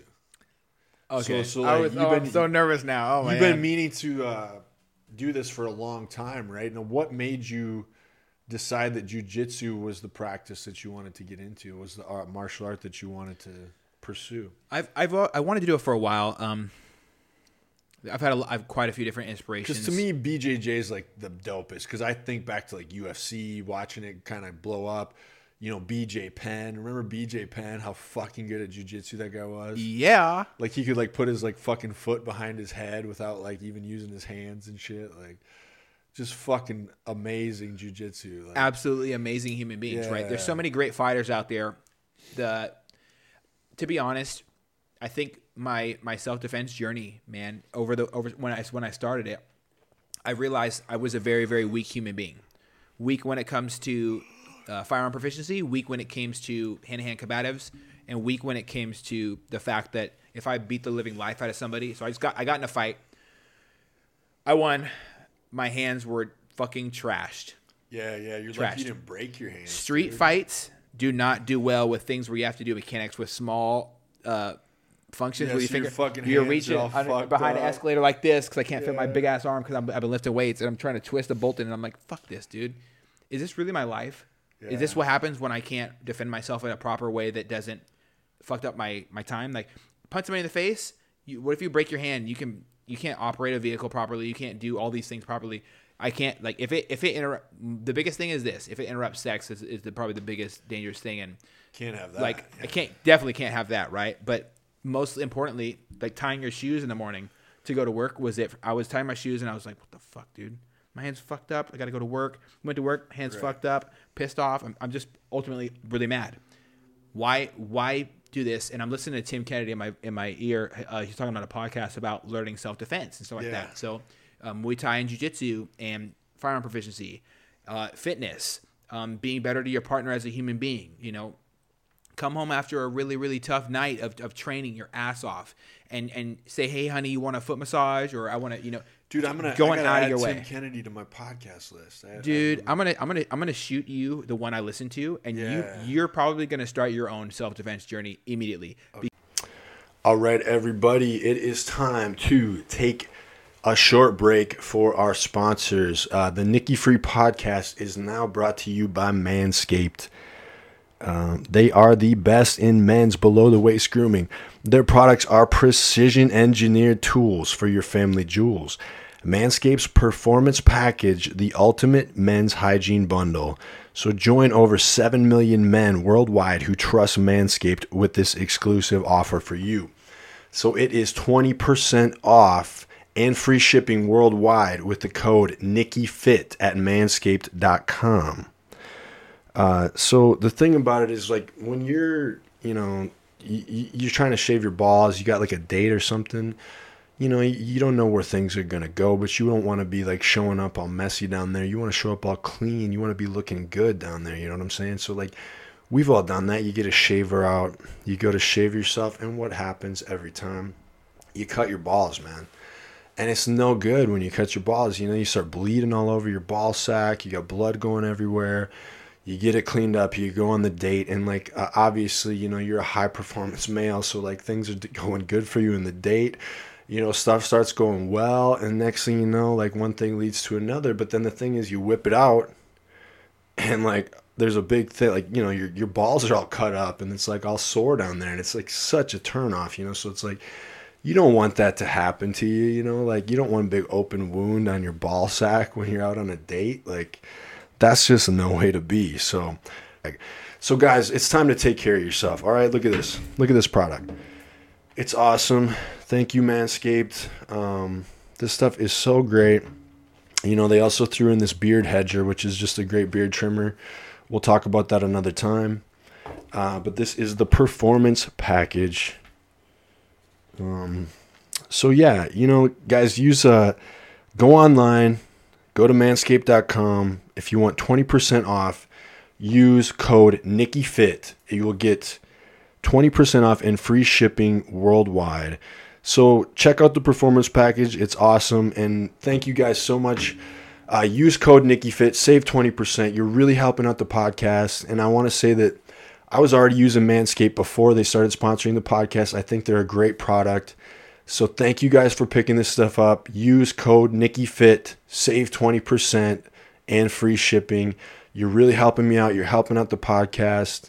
And thank you to Manscaped. And thank you guys. Go out there. Let's get cleaned up. Let's not go out there all messy and stuff. We got to look good. All right, guys. Thank you. Because it's going to inspire you to remember one thing. You are mortal. Yeah. And you have a huge impact that you can still provide to every human being that you come in contact with when you lead with love and you walk in a sense of self-defense. I love that, lead with love. You know, so the weird thing is, like, I used to do pro wrestling, right? Yeah, brother. The funny thing is, like, so, you know, growing up, I think I started lifting weights with my uncle back in like junior high a little bit. And then high school, I got into it at the end of high school big time because I was just a tall, skinny kid by that point. I'm like, man, I need to put on some muscle. So I was doing the stuff my uncle taught me. Then I went to college, and like I've told this story before, I was lucky enough to be around like Scott Truca, Marty Beck, all these fucking dudes that were like these athletes, football players, wrestlers from a couple grades above me. So we were all in college, but they were from the same hometown as me. But they just kind of took me under their wing, taught me how to lift. So I start lifting with them, get more serious about lifting. But then I'm in college, and you have to take one credit. We had to take like, I can't remember, it was like a physical thing. So like I just chose jujitsu because I was like, jujitsu's cool. So like They taught that shit in so that was one of my school? college credits, and then I liked it so much that I started paying $50 a month to keep doing it afterwards, and I only did like a few more months afterwards. But the weird thing was, so like in doing the jujitsu, you know, and I'm like I barely remember any of it at this point, but you know, so it was Guion, and I still remember one of the dudes. He was so fucking cool, and he was like you could tell he was a wrestler in school because he was the best in the class. I was beating people when we would go live at the end of class, but not because I had any kind of skill or was even better than anybody at all. It was just because of my size. Mm-hmm. So like, and they were all novices too. So like, I was definitely not good, but that kid, he was smaller than me, but he could kick my ass, dude. He could like, because he was a fucking wrestler. But anyway, so like doing the jujitsu was actually what gave me the confidence to start pro wrestling. So shortly after doing jujitsu, I decided to sign up for wrestling school in Algona with IPW, and then I fucking started driving, you know, 2 hours every weekend to go get thrown around in a wrestling ring all weekend and learn how to wrestle for like 6 months. I think I did that before I started wrestling, but it was actually those jujitsu classes. Well, I think it was a combination of like lifting with those dudes in college that gave me some confidence, and then the jujitsu classes of learning how to use my body a little bit, that I was like, I can do this pro wrestling, because that was my dream. So jujitsu led to that. So I have done a little tiny limited amount of it. Man, that's awesome. And I still remember putting like my buddy in the kitchen. Like there, I was when I worked as a bartender, I was really close with like the kitchen staff because I always felt like they were more down to earth. You know, like the front of the house staff were always a bunch of drama queens, a bunch of alcoholics and shit. The kitchen staff were always like just fucking. They were normal people. Yeah, they were the ones that we had a band together and everything, but. My one buddy Alex kind of like was like coming at me because I was like the bigger, older dude, and he was like testing me, and I just put him in like a guillotine choke, and I choked him out, and he was like tapped, and I'm like, so I was like, I still remembered that, you know, like. I think that's good, dude. It was fun though, dude. Yeah. I love Jiu-Jitsu's dope. Jiu-Jitsu is so badass. I have a really, really great place that I practice it at. Mm-hmm. So let's hear about it. I'm not a superstar when it comes to jiu-jitsu. I've never done wrestling. I've never done any type of martial art that really helped with ground game, anything at all. Right. And everybody at Kindred Jiu-Jitsu down there in Edmonds has been super, super helpful. And when you move up, I'm seeing your videos. You got to come. You got to come. You have to sign up. Or something, yeah. Dude, just come for a month. Come there for a month. Bring some friends with you. Grow. See if you like it as a group. And you'll be so surprised. The amazing human beings, man. Yeah. The guy who runs the joint, Kyle, he's a superstar. He's been on my podcast. He goes for by Clutch. Mm-hmm. He's one of the Sheepdog Response cadre. And that's where I ran into him at the Sheepdog Response Pistol 1 course. Yeah. And that's how I met him. But before then, I got referred to Kindred Jiu-Jitsu by a guy who went to Edmonds, Gracie Baja. So this purple belt guy was like, "Hey man, I know you want to really get into jiu-jitsu and you keep getting hurt. You just got hurt with bodybuilding again. Why don't you try to kind of transition out and start jiu-jitsu or incorporate to both?" Because I was doing the gun training, I was doing the weightlifting, I was deadlifting 405 for reps. Well, you can still do a little bodybuilding, but like I feel like honestly, dude, it's like, you know, like I'm kind of hooked on it right now. But I feel like as we get older, for sure, like getting into something more functional is probably better for the body. Yes, you know, like I would say. Bodybuilding is for a chapter in your life, not for your whole life. No. And I say that from the experience of not just myself, but others. Yes. It's not forever, and it's important to understand when chapters are over. So at some point, you got to transition into some kind of functional lifting, I feel like there's nothing more functional than jiu-jitsu. I think that jiu-jitsu is so very practical, right? Mm-hmm. A lot of fights end up on the ground. In this day and age, if you're in a fight, someone's going to try some MMA shit they see on TV or something, right? 100%. It's really hard to fight stand-up nonstop because what happens when you trip? What happens when you eat shit over the concrete taking you onto the sidewalk? What happens when you get pushed over a fucking hood of a car? What happens if your face gets bashed in a car window and then you hit the ground and they have to fight from the ground? Right. And someone's on top of you and they want to do ground and pound. How do you avoid that? Do you understand what it's like to be in this pressure? How are you supposed to slide on the ground like you're on the mats when you're on the concrete? It's different. Yeah. Do you understand how to bridge, trap and roll? You know, all these things come into play. I think it's really important for someone who is walking into jiu-jitsu, something that I wish I did do better is make sure you read the schedule, because I walked into a really advanced class. There is nothing in there but people who are giants. To me, they're giants, right? I look up to these individuals pretty seriously. Very much respect. I'll show you them on Instagram after this. They're the people, like the top tier athletes that go to Kindred, and a lot of them are doing professional fight. They're professional fighters, and they're like. But when you're around those people, dude, it's only helping you, because it's kind of like the doing this bodybuilding show. Like, I'm not stepping on that stage against obviously I was in the novice class, so that was. But the other classes, like, you're dealing with like world class athletes. 100%. It's not just like regular people, dude. And I wanted to make sure that I wasn't. For me, it was more of, oh fuck, I just walked into a class. Now I'm the FNG, the fucking new guy, and I'm also interrupting their training time when they're training to follow their dreams. Kind of like, and I know what it's like to chase your dreams. I don't want shit in my way. I want to face my dreams. If I have to sit out around because we're uneven, or if I have to take it easy on the new guy because he doesn't know how to defend against this, and I don't want to hurt him accidentally, I don't want that to be the thing. So walking in with a glass completely empty, not half empty, but completely empty mentality is important for me. No ego. Tap when it's time. You gotta keep yourself very humble. I'll sit out when I'll clean the mats as often as I can. Everybody needs to, when they try something new and they're entering it, it's important to play your role. And I don't say that's it from like in wrestling, you had to be so humble when you're starting, because like you're trying to learn, dude. You can't go in there like, no. And I did get some advantages because of my size and stuff, where I probably got pushed ahead a little bit sooner than I really deserved, Mm-hmm. But it was like I tried to always be humble in that and be appreciative of it, like knowing that, I'm getting some opportunities because of my size and looks or whatever that I probably don't deserve. But that is kind of how it is in wrestling, Yeah, man. Well, but I wanted size, to be size does. But size I didn't want to go off just like my size or how I looked. I wanted to be really good at it. So I tried. Same thing as you. Like, I tried to learn from the best people, no matter like what size they were, but like just the best wrestlers, because I wanted to get good at the craft of it. Well, and that's the thing, right? I didn't want to be just a big guy that was like, oh, he's big, but he's not even a good wrestler. I wanted to be good at the art, the fucking art form of it, because that's what I loved.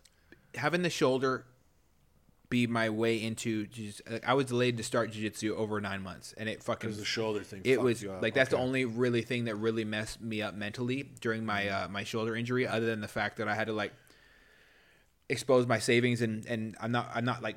I wasn't financially stable during the time. That was very, very scary for me to not know. Oh, with that shoulder shit, it's expensive. Yeah, man. And you don't like. They never operated because it would debilitate me even more. Yeah. I can only there's certain angles I can only resist like a finger push. Yeah. So walking into jiu-jitsu, I had to be really careful, making sure, hey, this is messed up for the first couple months, and now I'm starting to get to the point where I am. It's coming back. Kind of letting the dogs off the leash, I would say. I'm letting my strength. To trust it again. I'm not letting my strength overwhelm whatever, but I'm using my left arm normally. It's just a matter of learning how to use it. It's still hard, man. But it's coming back. It was, for the most part, I didn't think that I was going to walk into so many obstacles, and I was like, I try to be as non-egotistical as possible walking into jiu-jitsu. Well, and the thing is too, like you're kind of like. You're a dude that's got a lot of stuff going for you. So you have to check that. Like, you're Eddie Lowery. Like, you're kind of a big personality, right? Like, no, man. I'm just another human being, right? Well, right. But that's because of who you are. You believe that. I'm just another human being. I hope that my impact is what you just said. I hope it that's is. My you impact. have a big impact, and I think it's a positive one. But, like, I feel like that's what makes you good is that you try to keep that in check. You don't, you know what I'm saying? Like, the ego thing. I really appreciate your compliment, man. That meant a lot to me. No, for real, right? That. Like you have to you go into a new thing and it's like I'm not gonna act like a big dog in here because I'm not a big dog here. I want to learn from these people. Yeah. So it's like you say I wanted to start wrestling again. Like maybe I was a big deal where I wrestled. I worked myself up to a certain level where I was like the heavyweight champion, but it was in a small town promotion. Now, if I go to a promotion around here, I have to start from scratch. I got to be like, put my ego aside. Like, they don't know the stuff I've done. They don't know my history. So I got to start at the bottom of the fucking rung again. You know what I'm saying? Like, I wish that my life experiences in my bad situations transitioned into jiu-jitsu. A lot of them have being cool and calm under pressure. I don't flail. Like I can say that I don't flail. I don't know So you how to can use stay my body, calm. but I don't know how to use my body. Right. But So that's what you're there to learn. Right? but I'm there to learn it. So I try to be. I know that so many times as human beings we are. Jordan Peterson said it best. You know, when you first start something, everyone's afraid to be a fool, but you are a fool. You have to be a fool to learn. But if you're perfectionistic, you will. You know, you build that confidence up. Yes. I'm so thankful for my gracious, super gracious partners that I've rolled with. Dude, I love. I'm thankful Jordan for every Peterson, time. He's an amazing good. individual as well, right? Yeah. I think that it's really hard for me to be honest and say that I wish I knew more about jiu-jitsu. I'm trying to learn my best, and I'm super excited for my great rolling partners. Jeff, Kyle, better, dude. Bro. There's a 16-year-old girl who shows up to class. She's not there every day that I'm there, but she's amazing in comparison to me.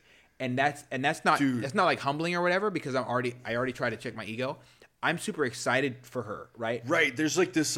If my little sister, I think about like if this was my little sister, how awesome is that this person is able to physically disable without punching somebody. Like, so there is a bikini competitor named Tiana Weymouth, and she's been on my podcast. So she's an IFBB pro at the age of 18. Yeah. And she's so fucking inspiring to me, dude. And she like beat anorexia and everything. And like, wow. Yes, I listened to her podcast. I'm not going to be honest. I'm going to be honest. Good. I did shed at least one tear because it was powerful. It's huge. Shit. It's very powerful. But after my show, dude, she sent me the nicest message, like kind of welcoming me into the community and like congratulating me on my first show. And it was like, it meant so much because it's like, dude, like, and she tries to stay so humble, but it's like, you see that a lot. So you got this girl in jiu-jitsu who's young, but like age doesn't even fucking matter for that stuff. Like people can get so good at things at such a young age. It's so wild, dude. Like you'll see people like, even in lifting, you'll see these young people just killing it. Yes, man. And I think because they started younger, like when they, you know what I'm saying? Like, I mean, it doesn't matter when you start. You can start at any time. But. I don't think there's ever a time where you should not start something unless you want to drive commercial trucks and your eyesight is not there. Some shit like please that. Please don't do that. If you tell me you're going to deadlift like 1,000 pounds and you're like an 80-year-old skinny guy, I don't think it's going to happen. Like let's just start slow. But I think we can, as human beings, be somewhat realistic. We can work towards whatever goal. So my goal personally for jiu-jitsu is to show up every day. I'm going to try to be I'm going to let the ego kind of set back in. Yeah. My goal is to show up every single fucking day that I can make it there. Right. With an open heart, an open mind, being receptive to learn and to appreciate every single person on that mat and what they're sharing with me. Because I'm there not just to be I'm not there just to learn for myself. I'm there to be a good partner for rolling. I don't want to accidentally bump people in the face with my ankle, which I did last night. That was embarrassing as hell.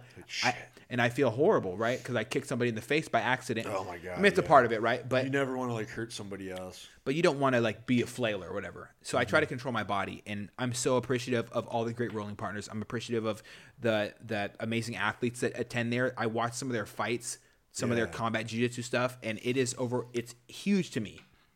Like there's people who I really look up to there, and I don't tell them enough. Thank you for rolling with me and sharing your experience. I try to say it to everyone. It's probably you probably get really close with these people. Really close. Like I'm like covered in their sweat. That's what I'm saying. When I was in wrestling, dude, like you never get closer to a group of people because you're working so closely with each other, but you're also protecting and taking care of each other because when we're doing these moves, like you're suplexing people, you're DDTing people, you're literally.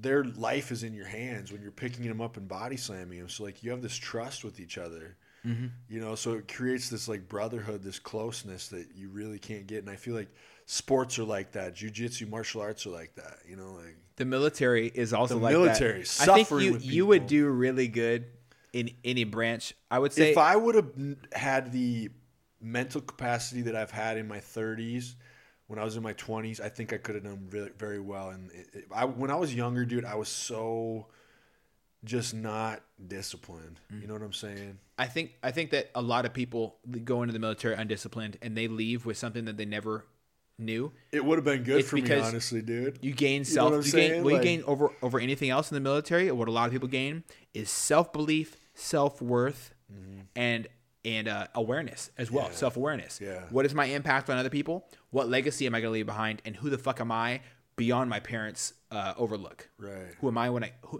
why did this hurt my heart? Is it because my girlfriend did the same thing that my mom did to my dad, or this or that, or for me personally, like this on a personal standpoint, why am I so thankful for this young lady that I met in high school? I really hope that our relationship stays the way it is right now and it keeps to improve. Maybe I'll marry her one day, and holy fuck, I'm married to my hero. Right. My hero I'm married to, right? Dude, that's huge. So I think that the military is good for a lot of people, and sadly, man, it's tough for some people when they get out. It was like I can say it was tough for me. Nobody knows more than you because you deal with that stuff a lot. You know, I do deal with it a lot, man, and I had this amazing opportunity just last week, man. Just last weekend, I went down to Texas for the MVP gala, and I got to sit there with a Medal of Honor recipient as he talked about what Emerging Veterans and Players has done for him, and like I'm wearing their shirt tonight. I promised myself I wouldn't get like all emotional and shit, but I'm like I can openly admit that I'm like holding back tears saying this. Dude, I'm pretty sure. Yeah, the last episode I had you on, I know I cried. I can't remember what we were talking about. Okay. So you broke the ice. It was some heavy. You broke the ice, dude. Then yeah. Emerging Veterans and Players has been the most beautiful thing to me, man. When I got out of the military, like the day before I flew out, I got told that I was a pussy if I signed up for disability by the Navy. I got told that if you have any issues transitioning, you're just a pussy. You're weak. I got told that it's gonna be smooth. I got told all these things. And in TAPS class, TGPS class, I don't know why they call it TAPS, but whatever. You pretty much transition out of the military class. They teach you this is what you need to do. You just go get a job. Great.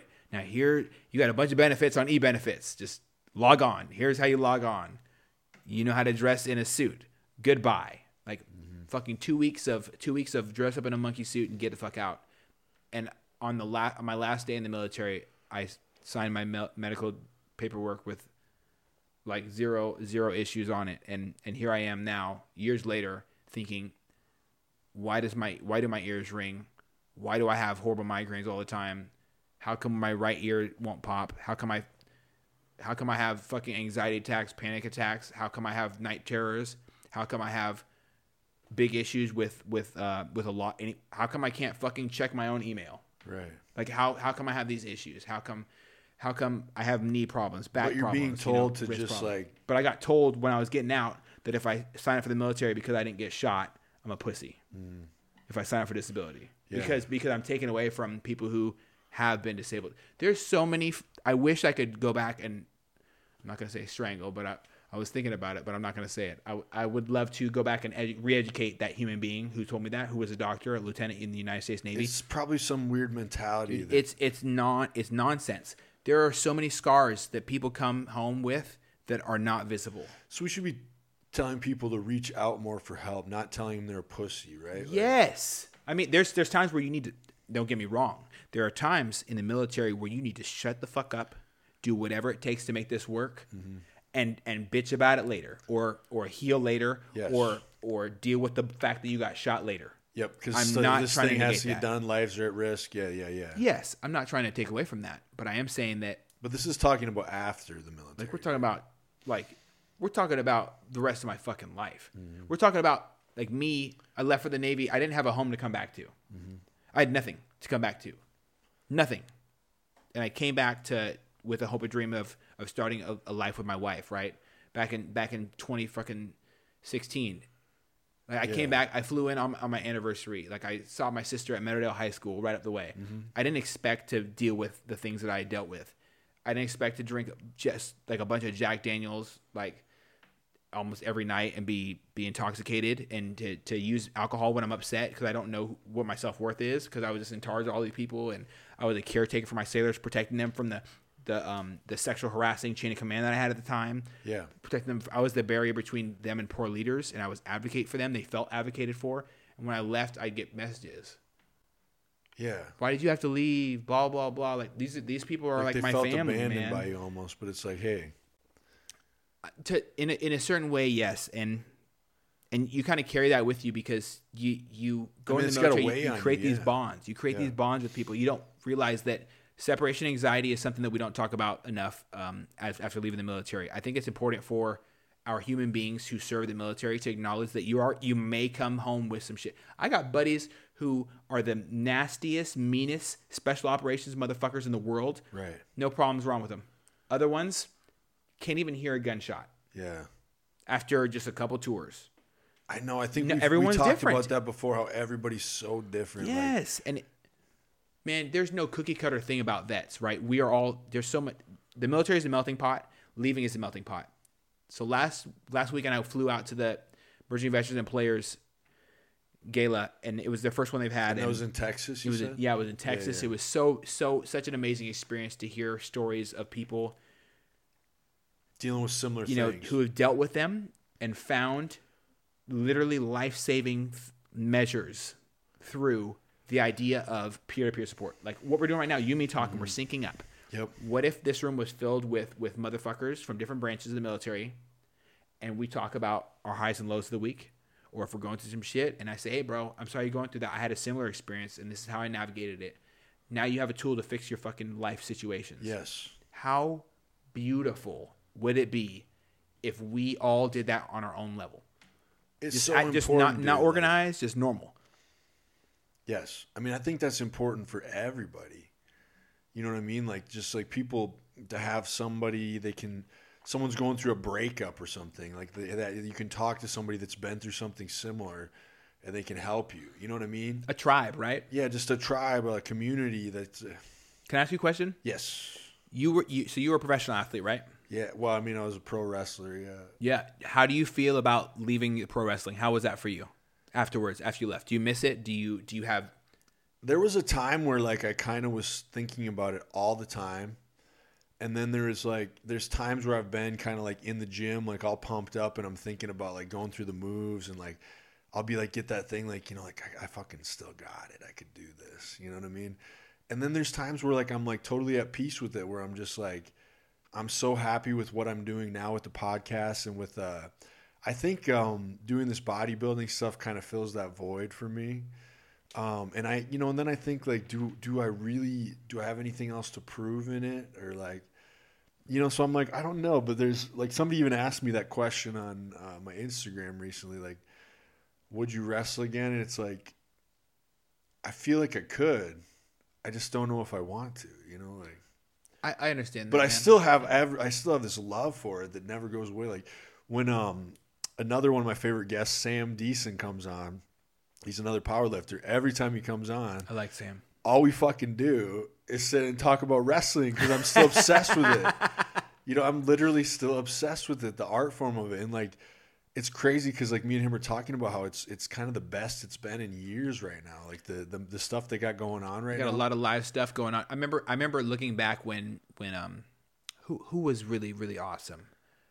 Oh, The Rock, Triple H, Triple H. Yeah, Triple H. But what it was DX, dude. Suck it. Suck it. Well, I used to watch that like after my family went to bed. I used to watch the WWE, and they changed the name like 20 times or whatever. But yeah, WWF, WWE. But I used to watch them, and I'd laugh and dude, that DX shit was awesome. Funny as fuck. So funny, right? How great is it? We got 2 words for you. Suck it. Yeah, man. Like, how great is it that you did something very, very similar to just that? Well, it's crazy because like, it's one of those things you're talking about, like people actually taking action. So like when I was like in 8th grade or whatever, I remember my sister started watching wrestling and I'm like, what is this shit? And then I started watching and I got obsessed with it. And it was like, just became like me and my buddy's thing. Like me and my 2 buddies would like go pretend we were wrestlers on the trampoline. And I was one of those people where like, instead of just like, most people like they get into something, they like do it for a little bit and then they just go have their normal. I'm one of those people where I'm like, I'm gonna actually do this, and people are like, what? You can't. Like I remember like, and the funny thing is when you say you're gonna do something that seems out of the ordinary to like regular people, they are like so like, well, what do you mean you can't do that? That's not a thing that you can do. It's like, well, that guy that does it on TV, he was just a person. Just because you And don't envision it for yourself, yeah, and it's doesn't like, make it any less possible. right? For And the it's like, person well, who I'm wants just it. a person. He's a person. If he's a person, and he was able to do this. What's stopping me from being able to do it? So I just didn't ever look at those boundaries. Like, you know, there's a thing we do. Like, it's like that's for somebody else. Like, I can't do that. It's like, actually, if you really want to do it, you should go try to do it, because you're gonna regret it someday if you don't. And so, like, I just decided, like. So it is crazy when you think like your 8th grade self has this dream and then you fucking actually like go through with it when you're older. It's weird. Like, wow. You know what I'm saying? Like, so you envisioned it as an 8th grader, and then you lived it. Yeah, it's like that's kind of what I've tried to do in my life. You know, I want to say something, man. It's fucking awesome that you did that. One, because you envisioned your like you at whether you admitted it or not, or you knew it or not, or you felt it or not. You looked up to the people who were living your goal at the moment, right? Yeah. Oh my God! Like you still my heroes. You became your fucking your own hero of your own movie. Yeah, you kind of take stuff from all your heroes, and then you kind of become you. Like yes. It's like how wild. crazy would it be if people saw something they wanted to try? I feel like every did person it and then looked back and was like, I fucking did that. You know, Zach was talking about that last time, like how all humans have this potential that they. And that's why everybody's depressed and unhappy, because they're not living up to their potential. God. And if they could, they'd be happy. You know what I'm saying? I love when you have Zach on, man. He he's has a really trippy, good mindset. Like beyond intelligent. Actually, I feel like he's a dude who's so intelligent that it like almost makes him like unhappy in a sense. Like, and he has to work on that. And he's a happy guy now, but I'm saying he takes him work to do it. I can understand and relate to that, and I'm not talking about intelligent, because Lord knows I'm dyslexic as fuck. I don't use a lot of proper English, and and that's okay. There's that's different kinds of intelligence, so. But like damn, like I'm just thinking. I really really wish, just for even 5 seconds, that I could just take life, alter it, and put it over here just perfectly. Yeah. You saw your dreams. Altered the path, because it's not their path, it's your path, and you did that. Yeah. That's huge. But I feel like everybody's capable of that. They just don't do it. They don't put the work in. I think so. You know what I'm saying? And then you're so much happier. Like, you want to do jujitsu. Like, it's like you could just sit and talk about it. No. But talking about it doesn't do anything. Taking the action of going there, signing up for the class, getting in there and rolling with these people that are so much fucking better than you. So much better, Putting dude. your So ego much better. aside, because you know that you have to do that to learn.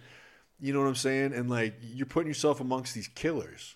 Well, you're amongst killers, yes, dude. That's brother. how you get better. Dude, Jeff is nasty, man. Jeff is my little sister's best friend's uncle or godfather. So here's what you do if you're a weak person. You find a place that's like comfortable, where they don't work very hard, because then you feel good about yourself. You're putting yourself amongst killers.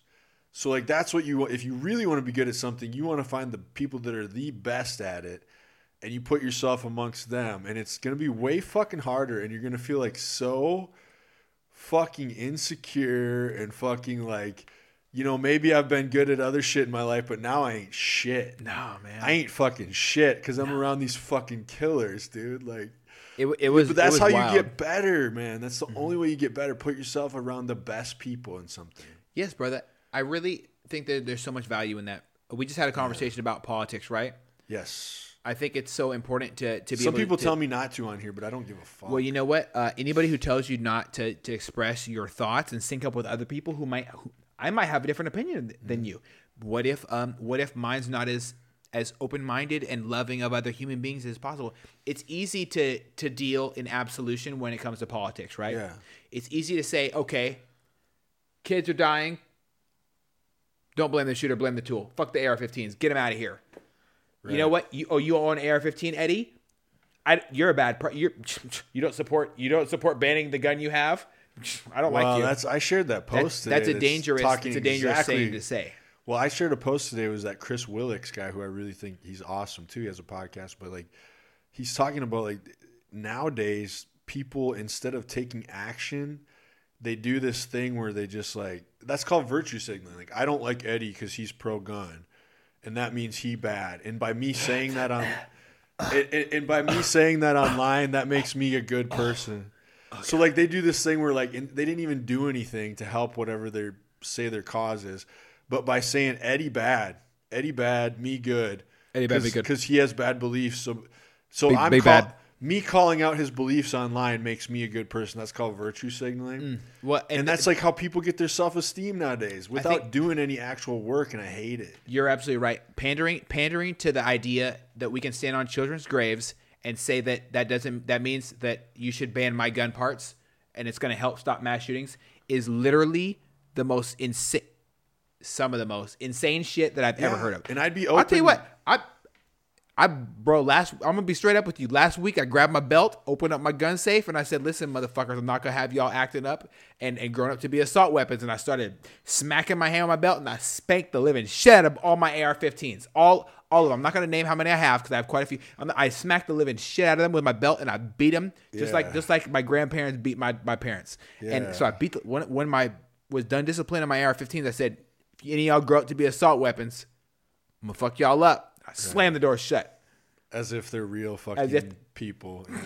Right? No, these guns are never going to do that. I don't want to be the guy who says this, but it has to be said.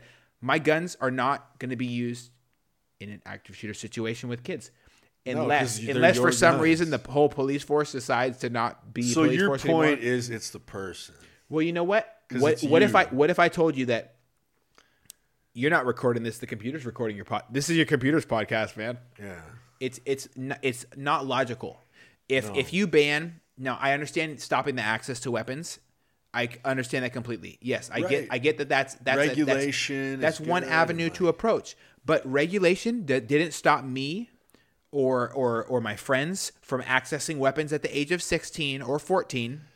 Well, and that's out of the back of somebody's car. That banning them is not going to stop criminals from getting. We live in the world of 3D printers. People 3D print guns. So, dude, just for anybody that's listening that has a different opinion, I am not against if somebody wanted to come on here and present good ideas to the opposite, I would listen to them. You know what I'm saying? I have a good. I'm sure I have you've a good had idea. conversations. Yes. Like that. Well, I listen to other people's ideas. Right. I'm sure you talk to people that have different opinion of you on this situation, and I'm sure you've been able to have civil conversations with them. Well, I just said something. I just said one thing. I just said my guns aren't assaulting kids in schools. You will not find me being a human being who walks in a school and murders the angels of this society. Mm-hmm. I've had family members who've been on the receiving end of firearms in schools. Mm-hmm. I want nothing to do with that idea. Now, that being said, can we bolster school security? I think so. You bet. There's metal detectors. Yeah. There's so many options we can do. Doing that instead of arguing over issues that are right versus left in the office for years while children die in schools is good. We need to do something. Say you believe in banning guns anyway. It's kind of like the cat's already out of the bag. There's so many out there anyway. If you want to disarm black men, so you're still not going to solve the problem by doing it. Yes, and also in this day and age, with I've heard the rumors. You've heard the rumors. White supremacy is at an all-time high. I don't think disarming black men when the police are being called racist is necessarily a good thing to do. And hate to pitch it. I might look pretty light in this light up here.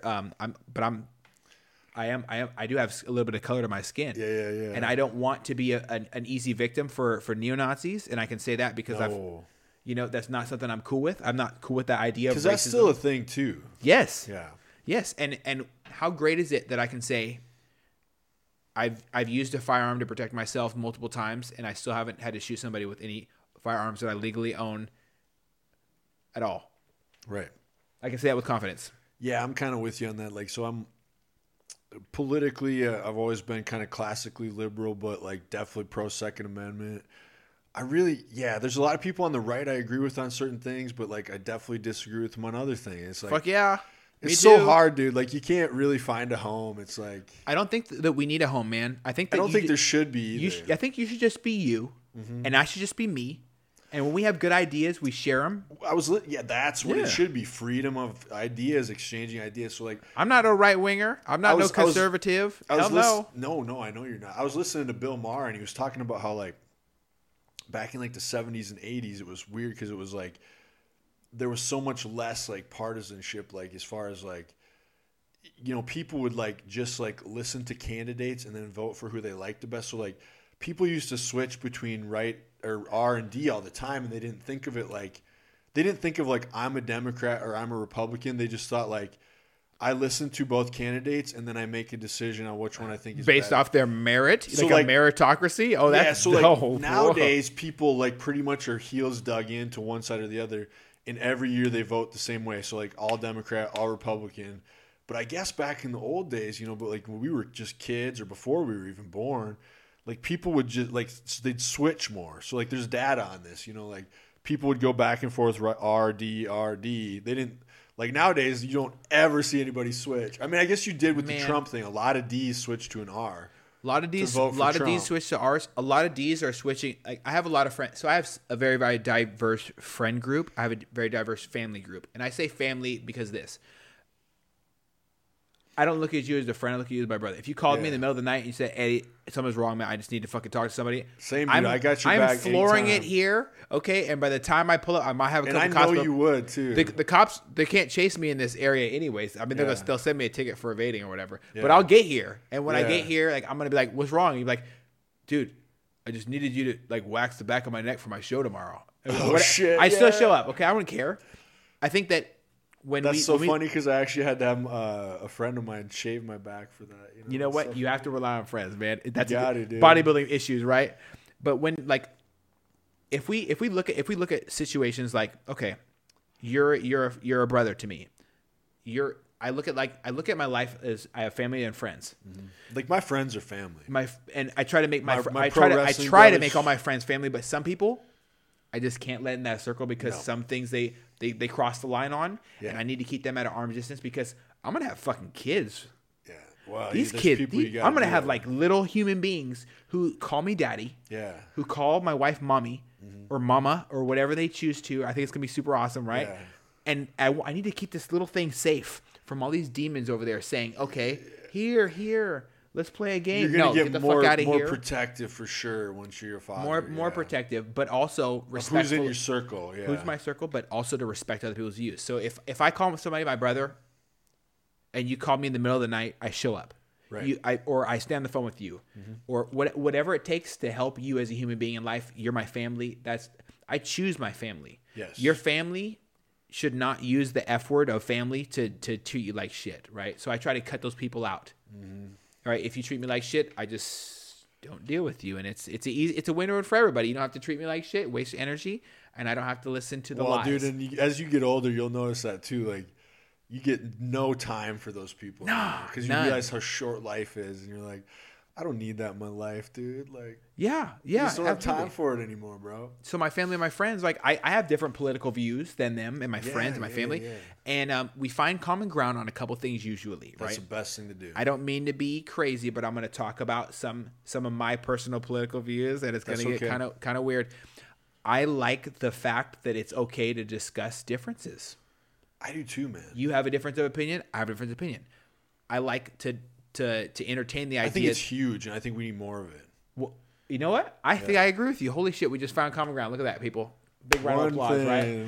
One thing. All right. So a second thing that we can usually agree on is that school security is horrible. If we have young children taking up AR-15s, which are semi-automatic weapons, not assault weapons. So when they take up these weapons and they go into schools and they deal death to other human beings on this earth, we have a serious cultural issue. Yes, we do. We also have a why are the cops responding to these issues instead of us using our great funding with the educational department to establish security around schools? If not that, and like good security, trained, like not just fucking jokers, and armed. You can't stand there and say, "Hey, I'm just here to be here. I have no weapon to stop somebody who's shooting." Dude, Uvalde, if you watch the footage... That was a bad one, dude. Like, bad. I've watched the footage about 10 times, right? Mm-hmm. And I see a lot of things we can change. I think one way to change is... I'm not saying fight fire with fire. I'm not saying go out and seek people who want to harm others and shoot them. But I am saying that if there is a school shooting in a school, we should have some type of QRF, quick reaction force, or some type of deterrent for that other than somebody who's standing there saying, please don't shoot me and then shoot these people behind me. Well, we can be better. These are valid ideas. And the teacher and somebody said arm the teachers, and I say, you know what? Maybe how about this? How about first we pay the teachers what they're supposed to be fucking paid first off. Yeah. And then we can even contemplate the idea. Well, and they'd have to be trained, so and trained and everything. I think that's a good thing we can pour money into as a country. I don't think that there's anything more important than the people who cannot defend themselves as human beings, which are children, right? Yes. So that's usually a common ground I can find. Protecting our children should be a huge, a big priority. Well, and then I ask what's going on in school is terrible, dude. Like with these shootings, it also always blows my mind that people choose, like, it seems like they go after the weakest people in society when they want to make a point. So like somebody's in pain and they want to pass the pain, like you're saying. And what do? They decide to go take it out on the weakest, most vulnerable, most, they're kids, dude. Like, man, there's a beautiful human being who my little sister used to play around with in my house. And I used to babysit in Marysville. Yeah. And one day she went to school and she was killed. Really? Because of gun violence in school. Jesus Christ, dude. And I found out, and I left out to sea for a month, and I came back, and I was scared to find out if my sister was dead too.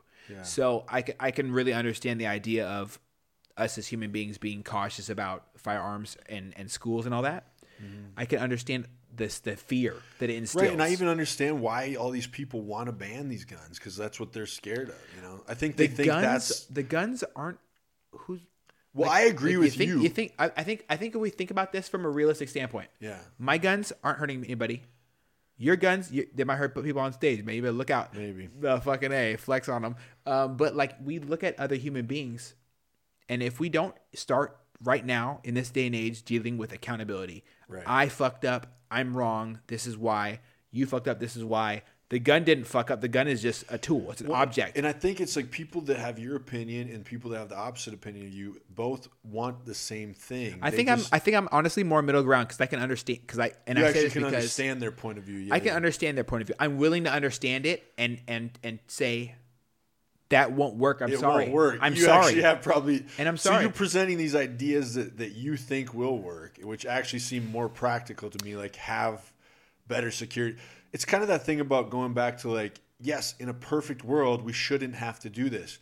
But the world isn't perfect, and there's these bad people doing this thing. So maybe we should be proactive, and we should, like you said, think about some of these things. Like, what could we do? Could we have better security in school? Could we have trained people that know how to stop these things from happening? Yes, brother. I mean, it's just that's a better use of our money. It's just an idea. We have. I want to see. That's a realistic idea. So like. Yeah. Because, like, I actually don't believe banning all these guns would stop that problem because Me either, because criminals do criminal shit. Crime and all. It's literally almost in the name. I mix it up that's a what little I'm bit, saying, dude. They're going to get the gun. They're going to get something. If they are in that much pain and they want to inflict damage on these people, they're going to find a way to do it. The UK doesn't have mass shootings. Yeah, they have mass stabbings. Like, they just have less guns. Just harm other people. Like it's not a positive thing. Mm-hmm. When I have an idea, right? I'm just gonna roll the dice on this one. What if we take a bunch of vets who lack purpose and say, "Hey, do you want to stop people from murdering children?" And they say, a lot of them would be down. Many of them. After we get some mental screening. I'm not saying no to mental screening. I think mental screening is good. It's good. Well, that would have to be a big part of it, right? It's good. It's good to make sure that we vet vets when we have this idea. But think how highly trained they are, and then you said they need a purpose. Some of them are. We'd have to definitely go through some active shooter prevention training. I think there's a lot of training that can improve. I really love what they did in Memphis. I think it was the city of Memphis, right? There was a shooter in there, and these two officers neutralized that horrible threat to children very very effectively. I do hear stories like that sometimes, dude. So it might be something to think about. They don't get a lot of news attention. I think it's important. Of course not. They don't. I would rather be a warrior in a garden than a gardener in a war. Shame on me if I'm found disarmed, oblivious, and not able to stop somebody from murdering my friends or my children or people in my society. Well, that's once again going back to the idea of being a capable human being. Yes, brother. So you're not going to just be a fucking victim. You're going to learn how to defend yourself. You're going to learn how to be capable. Yeah, man. And that, I mean, that's even what jiu-jitsu is. You're just adding to your arsenal of being a capable man or a capable human, because women should do it too. Like, yes, brother. 100%. yeah, I'm big on that too, man. And I'm also like, yeah, there's some people that they don't have to do that, and we'll protect them, you know. But like, I'm not saying, and I want to make sure I put this out. It's kind of like a disclaimer kind of thing. Mm-hmm. I don't advocate for anybody carrying a firearm who doesn't want to carry a firearm. But if you have, but if you're in fear of your safety from firearms, the best thing to do is have one. Don't be an easy fucking victim. Right. You deserve to know that you're great and powerful and capable of protecting yourself. Right. It is inherently, it is so overwhelmingly inherently dangerous out here. Mm-hmm. Like, it's horrible English, but it's very, very dangerous out here in these streets. It is, man. It's fucking dangerous. I would be really, really poor, broke, injured, and probably dead if I didn't carry my firearm when I needed to.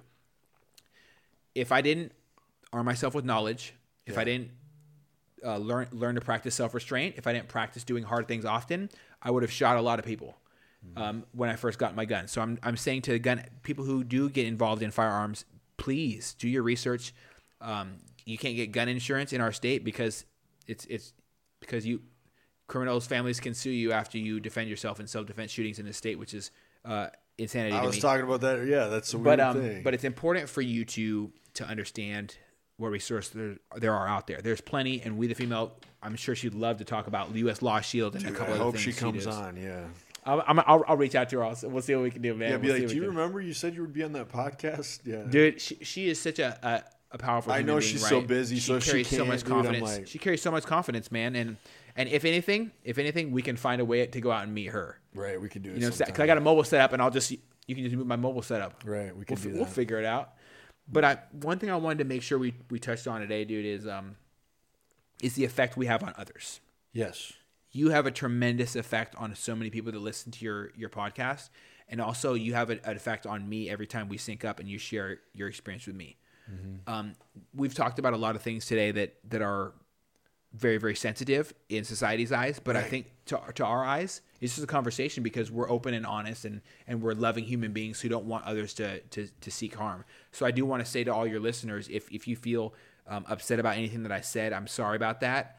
I'm sorry you feel upset about it. I'd love to talk with you about it. And anybody that has opposite opinions, I'm always open to listen to. I'm always open to listen. I think let's find a solution to this problem. Mm-hmm. Why are children being removed from this earth? It's a bad one. I'm not for it. But another thing I wanted to make sure to say is that there's so much greatness that you hold personally in your life, man. And you're an exceptionally powerful human being. I think that you're going through this prep was something that really inspired me to reinvigorate, the tenacity that I use when I chase my own goals. And I want to thank you for inspiring me, man. It was a lot to me. Well, and I do get that from other people that I watch. I mean, that's like, I get overwhelmed, dude, by that kind of stuff. Like you said, the power of people. Like, I'm watching people like David Goggins, and like just my mind. I'll never have what he has, but yeah. But but like it's still good to like hold that stand. Like, I still love watching him and looking up to him, dude. Like, and then the other bodybuilders, it's like, I don't know, yeah. I think that's so cool. I mean, you inspire me too with all the stuff you do, how much you're on the grind with your podcast and like just the amount of work. I feel like you're just like endlessly working. If I wasn't, I would be really nervous. You have to. And unhappy. Yeah. I think that there's something that changed in me, man, when you find out that there's not somebody that's going to come up in your life, it changes you. And I think that I've really harnessed my how I deal with absent parent syndrome, man. Mm-hmm. When I found out that my dad was really not coming to get me and that my stepdad wasn't being strict, he was just being loving and caring and wanted me to not grow up to be a fuck up. And now you're probably thankful for your stepdad. I'm so thankful for him, like man. That, man. And I've said that a million times on here. I thought my dad was like an asshole growing up, and now I am so, as an adult, so thankful for what he did and how he was hard on me, and just the fact, like, I mean, he was there. You know what I'm saying? Like, so me thinking my dad was an asshole, just the fact, like you said, he was there when there's other people that's dad wasn't there. So it's like, I mean, that's like huge. Like my dad was there and he was hard on me, and that was to make me stronger, you know, like, but you don't think of it like that when you're a kid. No, and I wish you're I an had a asshole different when you're a perspective. kid. You're definitely an You know, asshole when you're a like- kid, and I was definitely assholish about how I dealt with Not having a dad. You know? absent parent syndrome for a while, knowing that like I asked myself a lot of times, why am I not good enough? It led to a lot of insecurity, and I think that in life we build confidence based off of who we create ourselves to be. When we turn 18, we're told the whole world's waiting for you. How many people really tap into that? I told myself, you know what? The fucking yeah, fucking right it is. And I sprinted. I sprinted away from who I was in my childhood. I sprinted who I was in my teenage years. I sprinted away from my nightmares. Yeah. I sprinted away from, not having someone I needed there for me the whole life that was there. I left. I went to the military. I came back home. And now here I am after doing fitness and then jiu-jitsu and this self-defense journey that I'm currently even still to this day on.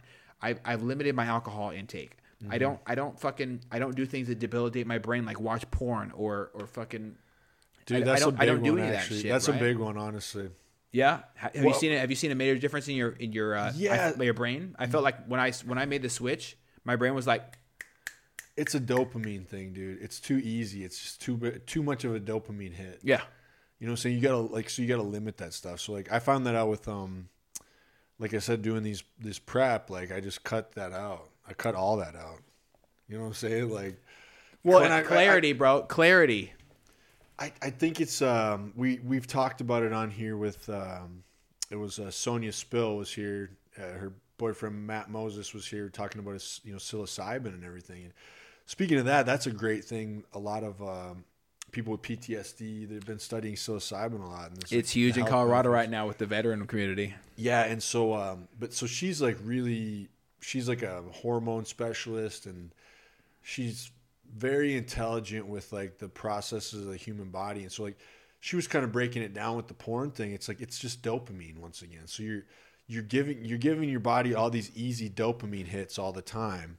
So every time you watch porn, every time you jerk off, every time you like eat a cookie, every time it's like too easy. So like if you can limit those things, then you start feeling joy in like normal life again because you're not over stimulating your dopamine. You know what I'm saying? So like then it's like so the idea is being like, kind of like what Zach was talking about, where like you override the hedonistic basic human shit so you put in discipline. So like you hold off and then you do something hard. And then when you do like get to a chance to like have a dopamine hit, you enjoy it more. So self-discipline is self-love. Yes. Oh yeah. We talked about that a lot on here the other time, dude. But it is true. So you're limiting these dopamine things. Then when you do find an enjoyable experience, like you said, like having sex or whatever, it's like way more enjoyable than all these little porn hits where you're just watching porn and then done. Yes, Lord. Done. Like I was talking with somebody about this today because I was really interested because I wanted to bring this up during our conversation.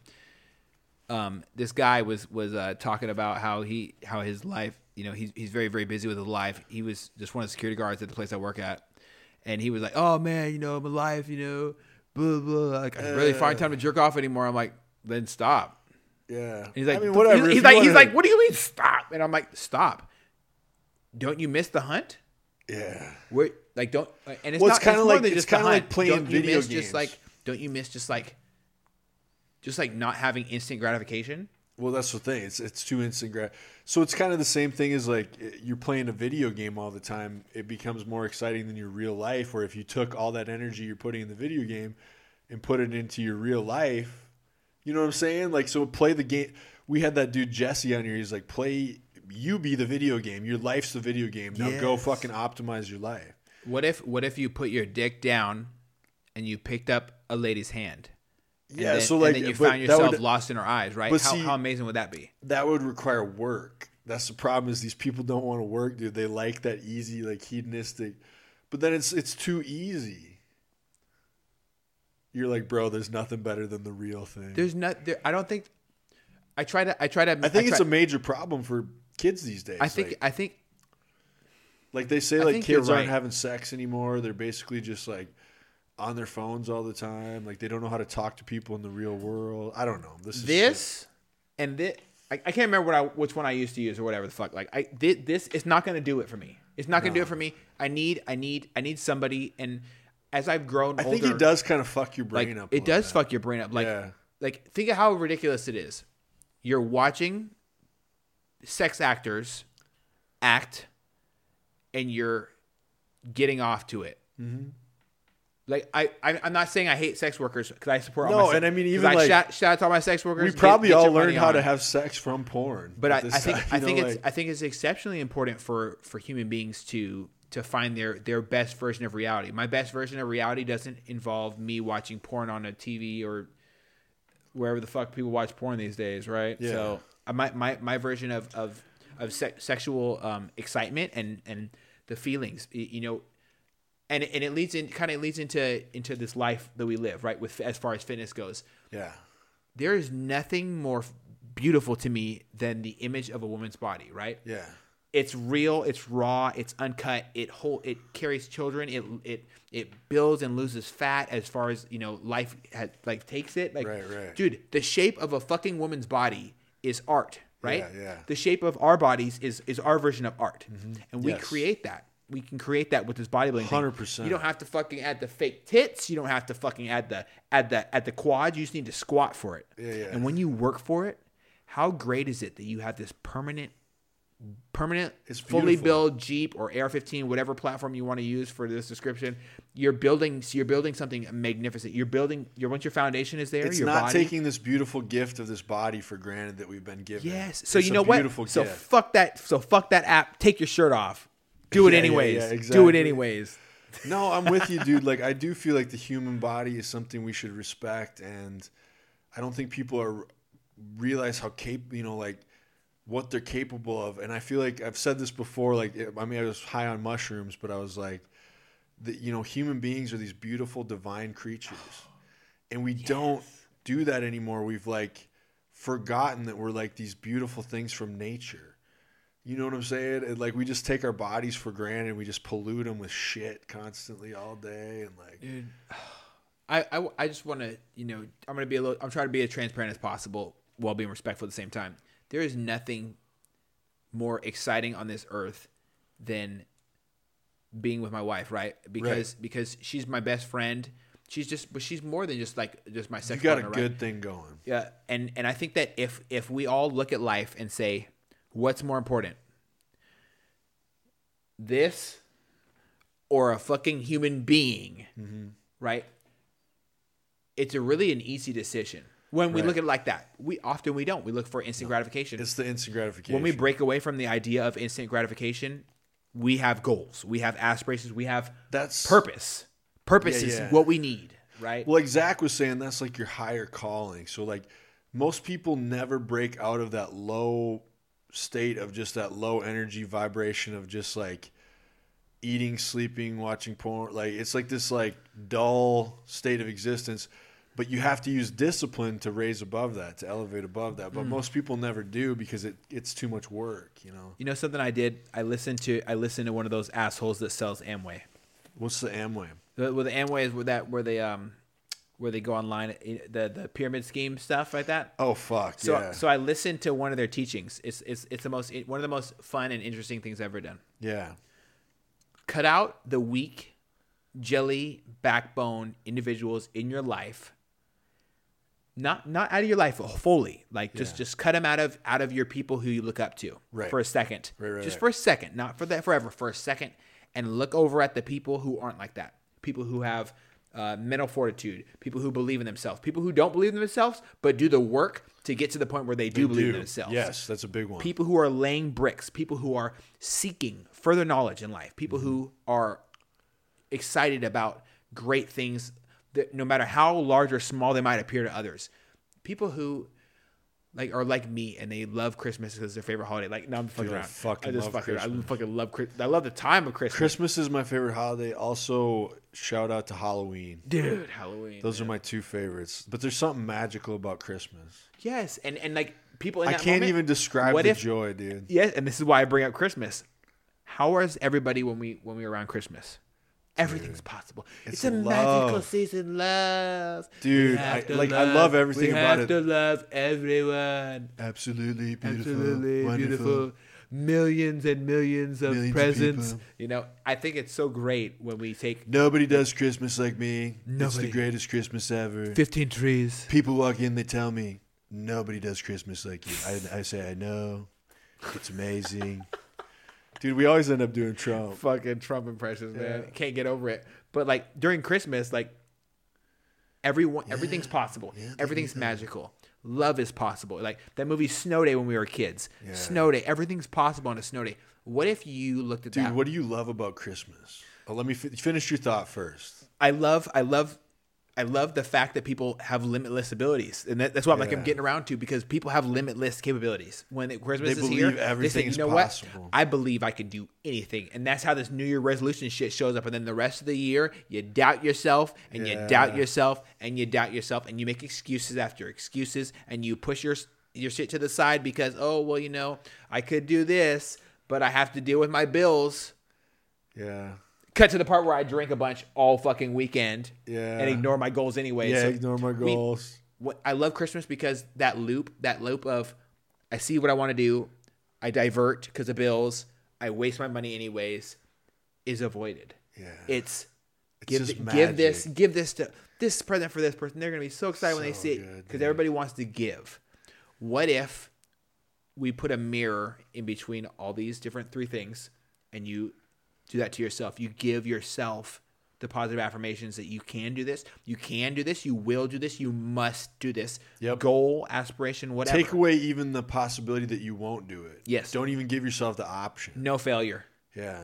No failure. Yeah. Failure is never final. Tim Kennedy's book said it. If anybody hasn't listened to the Tim Kennedy book on Audible, Scars and Stripes, listen to it. Don't just shut off your weekend. Don't go out to the club. Don't twerk. Nothing. I promise you, I will listen to that immediately. You're gonna freaking freak out. I've loved every time he's been on Joe Rogan's podcast. Tim Kennedy is a cool dude. You showed up and gave Joe's first podcast, or one of his first podcasts in Texas. He buys FN 509. Yeah, dude. Tim Kennedy's the shit. Oh man, definitely one of my inspirations in life because he understands that you can fail forward. Well, and failing is just part of. You're not going to be anybody if you haven't done. Failing is everything. Yeah, that's how you learn, dude. I mean, I basically like my show. I kind of failed in a sense, but I won in another sense. Like, what do you mean? Well, like it was my first show, so I didn't place that great or anything. When you're new to something, man, like that's normal. Jordan Peterson said it, I brought it up earlier. You gotta be a fool. You have to be a fool when you start, right? Yeah. But the more now you can look at yourself on stage. Like I looked at your stage picture. Now you can say, okay, well I need to add this here, this here, and this is going to complement this. And bodybuilding is really fucking simple. People make it really, really difficult. It's really not. You're attempting to achieve this physical perfection, this Greek god aesthetics, and whatever the judges is their standards are at the time is the loophole. Yeah. That's the what do I have to do now? So you kind of just mix and match, and the more time you take to build this physical form with the goal in mind, understanding that it's changing rapidly all the time, you will succeed no matter what. Right. As long as you I think the long preps are what do it for me. Like when I was doing bodybuilding, the longer the better. The longer the better, right? I've never done two shows close to each other. I've always done, and I'm not saying that it's a bad thing. I just haven't done it. It's a tough thing. Yeah. It's tough, dude. Yeah. But we get addicted to the feeling of chasing physical supremacy and being great. It's so addicting, dude. Like, yeah. I think I enjoyed the building. But trust me, when I'm done with this show, I'll be ready for that off season, bro. And don't. But I'm not going to think of the off season as be lazy and get fat. No, it's the growth season. I'm thinking of the off season as like, build the fucking back. Yes, build the back. Chest. Dude, build the chest and the arms. Especially the back, bro. Like, yes, everything. Yeah, chest, arms, all that shit too. But like, yeah, definitely having a huge ass back is a goal, dude. And the width, right? Hitting your back. I think hitting your back from every single angle possible is so important. I do too, man. I think you're right. We often, as human beings, neglect the fact that our back, its literal job is to put things behind us while they're still in front of us. The back muscles are so complex, dude. Yes, spider web. Down, this way, this way, this way. People forget about this way. Yes. Pulling down at different angles. All of it matters. All of it, dude. All of it. You're so right. Your lats matter, okay? Yes, lats matter. Lats matter. Make put on a T-shirt or some shit like that. They do, man. Big lats matter. Yeah, There big you go. lats matter. I love it. I can get down with that. Yeah. I think it's so important for us to seek our own version of perfection, physical perfection. Like my goal in life is after I'm finally in the area where I can feel. You're kind of gonna feel comfortable, better if you do. Like I'll tell you that. pressing, and I could feel comfortable bench pressing, shoulder pressing. Getting that shoulder no back. more pain. I want to go back to achieving my own version of being as physically attractive as possible for my partner, not just my partner in life, right? Well, dude, I think that's huge I because think so it's many important. people, when they fall in love, they just give up. They're Don't like, fucking I've give already up, got man. her. But it's like, why not stay attractive for her, right? Yes, seek your own physical perfection, and I'm not saying that you need to have a Greek god body or whatever. No, not everybody does. Just look when you feel like your best, you look your best, you work your best, you fuck your best. Everything's the best. Right. When you sleep the best, you eat the best. Food all tastes of it. the best. Food tastes the best. And how great would it be if we did hard things often to where we appreciate the small things? Like Zawadi vodka, sitting here drinking it. I don't often drink vodka. Well, you kind I of took a also. little sip and I'm like, wow, this is really nice. Dude, it was delicious. It's its own version of perfection, right? Well, somebody somebody perfected that. Yeah. You know what I'm saying? Somebody How put fucking sick is that? hours and like their love into that, dude. They're fucking, you know what I'm saying? Like, that's why I love eating like really good food that was made by somebody, because you know that they put all this, like, you think about like when you're like when I'm a kid, like my grandma's food, like my grandma's cookies. Like you think about, like, there's nothing better, dude. Like she put all that, like, you know, work and love, and like there's something about it, dude. Seeking their version of whatever they're creating has to be their perfection. And it's so cheesy. It's like, what's the secret ingredient? Grandma's love. The grandma's love. You know it really is. But it really is a thing, bro. Like, so what is what's the future look like for you after you know you're talking about going into possibly maybe jiu-jitsu, or what are you thinking about in the future? Well, gun training, where does it start? I would definitely like to shoot guns. I think it'd be a cool thing to do. I definitely would like to get a bow and shoot bow again, because that's so fun. Also, just for the fun of it. So like my future definitely looks like, so right now my personal training is like really been taking off. Like I'm getting a lot of clients now. So figuring out how to balance that with still being a bartender. After this show, I want to go into an off season. And, you know, one of my goals is to be able to go out with my friends and enjoy food at a restaurant every once in a while for like a cheap meal. But also I don't want to lose the strictness that I've had. But I want to open up to like being able to go out with friends and enjoy stuff once in a while. Because I've been super hard on myself in the past where I wouldn't even allow myself to even like do that. You know what I'm saying? Like, so that's a goal. But also like you said, when I start my off season, I do not want to be one of those people that's like, let's just fucking get fat and have fun. And like, no, I want to still train extremely fucking hard. I want to grow over the off season. I want to do some more shows next year while I'm still like, you know, I say while I'm still young enough, but like there's dudes I see at these shows that are in their fucking 60s and shit, dude. Like it's wild. You know, you get these, I don't know how long I'll do it. Like you said, I feel like I'm with you. Bodybuilding is a chapter. And then at some point, I feel like I will get into something more functional form of training as I get older, because I want to keep my body capable as I get older. For me, self-defense, my self-defense journey is definitely separate than my fitness journey. Like two separate things. There's two separate things. So, dude, jiu-jitsu is like a very, very, for a lot of people who don't have a whole lot of muscular stamina and also cardiovascular stamina, it can be very, very hard to go into jiu-jitsu. I feel every time I'm done with an hour and a half straight of rolling, I'm like, how many more rounds we got left? And they're like, all right, that's it. And I'm like, so you like kind of got the motor. I had this thing that, and you got the cardio. I wish I had the knowledge on the other side of it. I'm gonna be honest. I wish I had like the knowledge of jiu-jitsu so I could be like winning the whole time, but right. So or, you got or maybe not even winning, maybe just doing well. But I'm you have the I'm engine, you have the cardio, but you need to get the skill level. The skill level is cup is empty, brother. Okay, yeah. But you'll learn. Yeah, and people tell me I'm improving, which is great, dude. It takes years. Yes. So you can't even be hard on yourself yet. You just started. I mean, I've gone to nine training classes in 1 week, and I don't think I've ever been as purple as I was that week. So you're a dude that like when you go into something, you fucking go all in. Yes. Like you just like you go fucking. Well, you have to full immersion, right, until you understand your physical limits, and then you can back off a little bit, and then press those limits just a little bit further back. It's like turning something like on an adjustment switch. You twist it. You hear a click. Ooh, you twist it that's back. it. You hear another click. Okay, and halfway in between. Ease off a little bit. You want to press. Yeah. You want to press the envelope, push the envelope until it's literally like hanging on by a thread before it bounces and fall off the table. You find that good balance there, and some days you just don't have it, dude. Yesterday I fucking sucked. Yeah. You're going to have days like that though, dude. But I still showed up and I still tried my best. I just was physically not there. Even going to the gym, dude, if you have like a bad day, it's still better going. Yes. 100%. Yeah. So what's the future like for you, dude? Like, Dude, keep going with this jiu-jitsu journey. 100% focused into Adding to your arsenal. adding to my arsenal of self-defense, jiu-jitsu, and then a whole lot of more involvement with merging veterans and players, man. It's something that I really believe in, and it's a simple. You get so much out of that too, dude. Get so much out of helping veterans. How great would it be if we all had this circle where we could talk to somebody? Man, dude, Or you had that guy like you that will come anytime at night. Give him a call. I need you here now. Boom, they're there. Yes, and I'm so thankful that it's not always that, because that can be super sad for that person experience to need to reach out.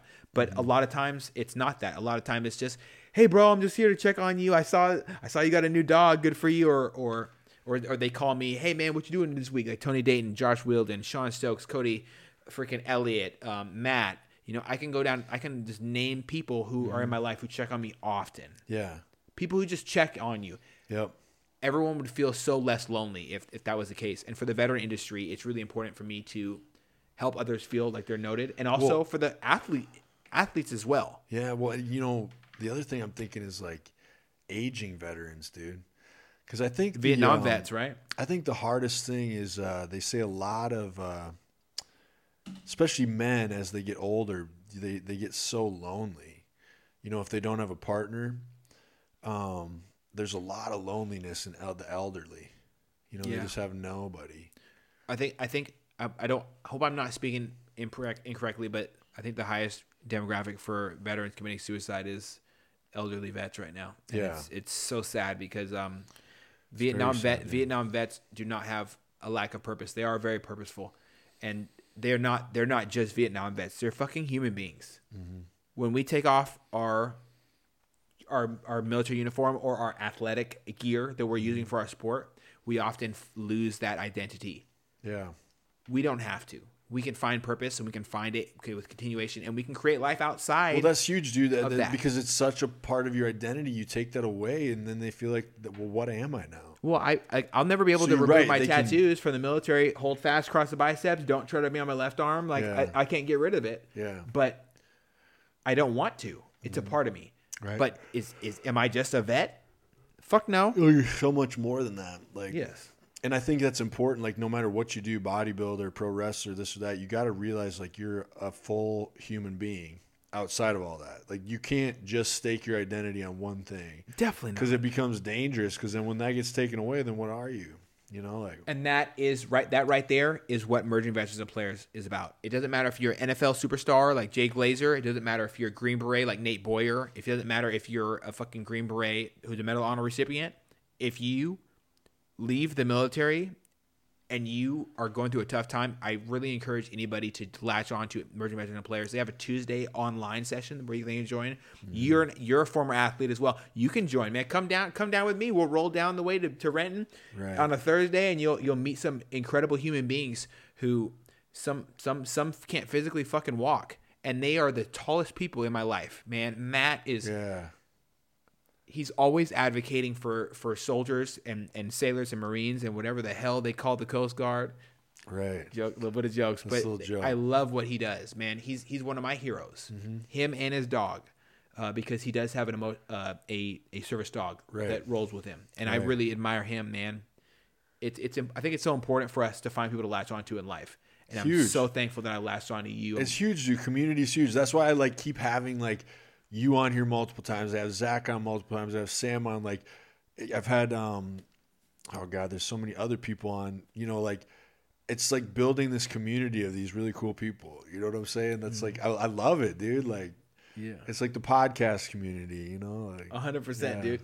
I think it's very beautiful. And I get so much out of it, dude. Like, every time you sit down with somebody, you learn so much. Like you said, we're like usually just constantly on our phones. Like, how often do you get to do this with people? And then you have people on that are so, like, me and you can, like, jive with a lot of different, I use the word jive, that's funny. I love it. We can, like, connect with a lot of things. You know, we're, like, not super far in age. We, like, have similar, but then, like, once in a while you'll have people that are totally different on it. So you get to, like, really expand. You know what I'm saying? Like, yes. Even having, like, Tiana on and the other kid that was super young, just having young people on, you're like, it gives you a different perspective. Next time I should bring my wife's little brother, Jackson. Yeah, He's 11 years old. Have him on the podcast, dude. That'd be fun. No, we'll roll up and we'll talk about this day and age, and you'll be overwhelmed at the outlets that some human beings have. He wants to grow up and be a part of a SWAT team, and he practices understanding what constitutes deadly force and what doesn't, so he doesn't make a horrible decision when he grows up and turns 21, goes to police academy, and then hopefully makes. Well, you got to think you're probably a big influence on him in his life too. Positive. I hope that I can steer him in a direction of I feel like you probably protecting and preserving life. Yep. When you not shoot is so much more important than when you do shoot. And those are you have to understand as a gun owner, a responsible gun owner, understanding when not to shoot is life and death. Well, it's huge, dude. Like, you don't want to do remove that. life. Right. Removing life is not a positive thing. No, and it's gonna weigh on you and stuff. So I remember I told you that story. There was the dude that was like the country music singer, and someone like broke into his house, and he had his gun, and he was like, the guy, he almost shot him, but he like stopped himself because he's like, I don't want to be the guy that ends this guy's life, and like, I have the gun on him, he's not doing anything, the cops are coming, like, don't shoot. I don't need to shoot him. Like, he almost did, but he was like, he said it like flashed before him, like, wait, I don't have to shoot him right now because I have this situation under control. So like, he knew like exactly what you said, like when not to shoot. Deep breathing exercises are important. Right. I feel like that's part of your training, right? Like, I practice a lot of different things. Huge part of training, right? I have like a list of things that I practice, and I practice them sporadically because you never know when you're going to need them. Right. And there's so many different tools to know and to learn. And self-defense journey is not a destination. It's something you constantly do. Just like jiu-jitsu is something you constantly do.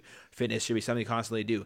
Self-improvement should be something you constantly do. I feel like we should never be a finished product. The idea that you get to some level and you're just done is like bullshit. That's bullshit. I never want to fucking. If I ever say some shit like that to somebody, just punch me, dude. I would not punch you. I'd be like, listen, brother, you are capable of so many great things. Just Keep slap going. me then, like just fucking like Nick. I probably shed a tear. I'd be like, he's broken. Someone broke Nick. Yeah, someone broke Nick, dude. No, I never want to stop improving or like learning, dude. Like. You know I don't think you will, as long as you keep syncing up with other people on your podcast, man. It's like you said, even like that guy, like you get bound to a wheelchair or something. There's still something you can do. There's something you can learn. Dude, there's something can be of value. He plays basketball. Yeah. He has this. It's like a tank, dude. He sits in a chair and it's like a tank. It's like motorized. Mm-hmm. I was able to. I got to put it in the back of like a trailer, and I was like freaking out. It was so cool. And to him, he can move. He can hunt off that thing. He was driving around. He was tearing up the snow, doing donuts. I was like weeping. I was like crying. This is amazing. I was so excited for him because it gave me hope.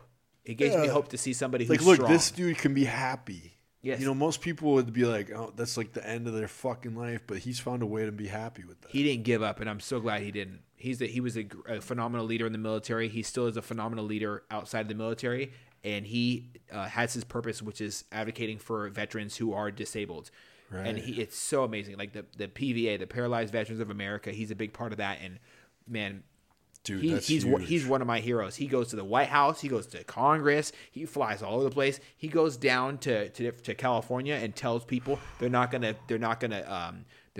target people because they're in fucking wheelchairs and take advantage of them or treat them like shit in their workplace or whatever. Big. He's a fucking giant. Yeah. And not just because he's like fucking huge, but you look up to the guy, yeah. Huge, man. And then there's Cody, man.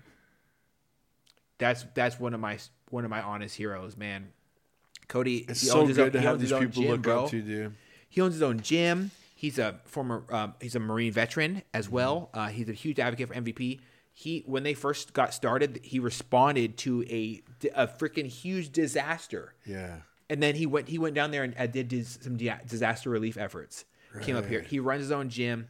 He is the reason MVP is alive here in the Seattle area. And wow, what would life be if we didn't have amazing people to look up to, especially who used to be. They used to wear a military uniform and do cool shit. Yes. And now they're still doing cool shit, just in a different way. Yeah, I like that idea that like there's always something else you can do. Like, so you get that identity taken away from you, but you can always form a new one. Yes. And be of service, be of value, like service after service. I love it. Yeah, man. Like there's always something new. I feel like people should look. I don't know, like. People always end up like feel like there's a certain end to like it's like no, there's always something more. You can't do this anymore, but now you can do this. Yes. You don't have to look at it as a negative. Now you've moved into this chapter. Because I feel like that with bodybuilding, like I'm gonna be sad when I can't like the last time I'm able to like deadlift my heaviest weight. As I age, like there's gonna be that day. You know what I'm saying? I definitely understand, man. Because I hit that. When I tore my shoulder, dude, like there's stuff you can't do anymore. There's stuff I can't do anymore, and if it wasn't for a great military leader saying that there's chapters in life, and sometimes you need to just turn the next page, and it's a brand new one. Well, that's why, like with wrestling, I'm fine if I never wrestle again. You know what I'm saying? I think you should start jiu-jitsu. That's what I think. Oh, maybe someday, dude. Start it up, man. I do have tremendous respect for it. Definitely. You might as well. I know a spot. You're going to be moving closer to me anyways. You might as well just come on down after your next show. Right after the next show. June 24th, Tangy Johnson's show. Tangy Johnson. I know people, representatives, my buddy Elliot for sure, and maybe me as well. We're going to be showing. We might be. I hope it's my birthday. I don't know if I'm going to show up, but if I do show up, June 24th is your birthday. June 24th is my dope. birthday. It's the best day of the year. That's amazing. And I if I am there, I'm going to be super pumped about it because. Wow, to watch you compete. Yeah, a couple people might end up coming, so that'd be dope if you showed up there. I would love to. I would love to show up. Have a fucking big ass meal after the show. Yeah. You know what? There might be some things in the works. I don't know. We'll see. We'll see, dude. My wife has to work that day in the morning, so hopefully, I don't know what the day has to offer, but I try to make my birthday not about me. I try to make it about the people that I care about. And you're definitely somebody I care about. That's good because like I'm kind of like that with birthdays too. I'm like, fuck my birthday, dude. Yeah. I'm like, older. Fuck. Yeah, it's kind of like I'd rather just like be celebrated for like cool shit I do than just some day I was born on, I guess. Yeah. You know what I'm saying? I don't know. I like being surrounded by people that I care about though. Though that's true. Like because I get sad on my birthdays. If you're not. No, at all. Oh, and just so having people around me is really special. It's dope that your favorite holiday is Christmas though. Me too. Yeah. Oh, all right, dude, we should wrap this thing up. Yeah, dude. It's about time to go. We're streaming and beaming, man. Man, I really appreciate you being here.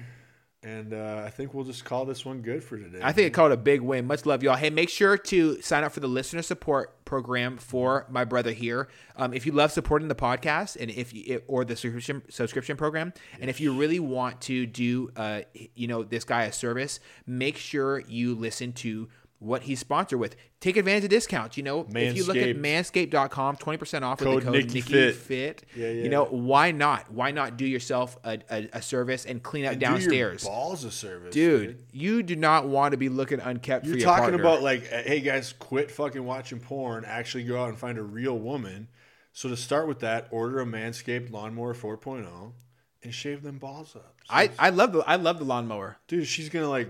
Pull it out and it's gonna be all hairy and gross. She's gonna be like, "What the fuck? She's like, what the fuck is this?" Clean that shit up, dude. If they clean up, you should clean up. You gotta. You know what? It's the law. Well, yeah, and you want them to clean up, so you better fucking clean up too, yes, bro. Be presentable, men. Be presentable, men out there. We love it, dude. All right, man. Eddie, thank you so much. I love you, dude. Much love, brother. We will see you guys next time, and thank you for listening.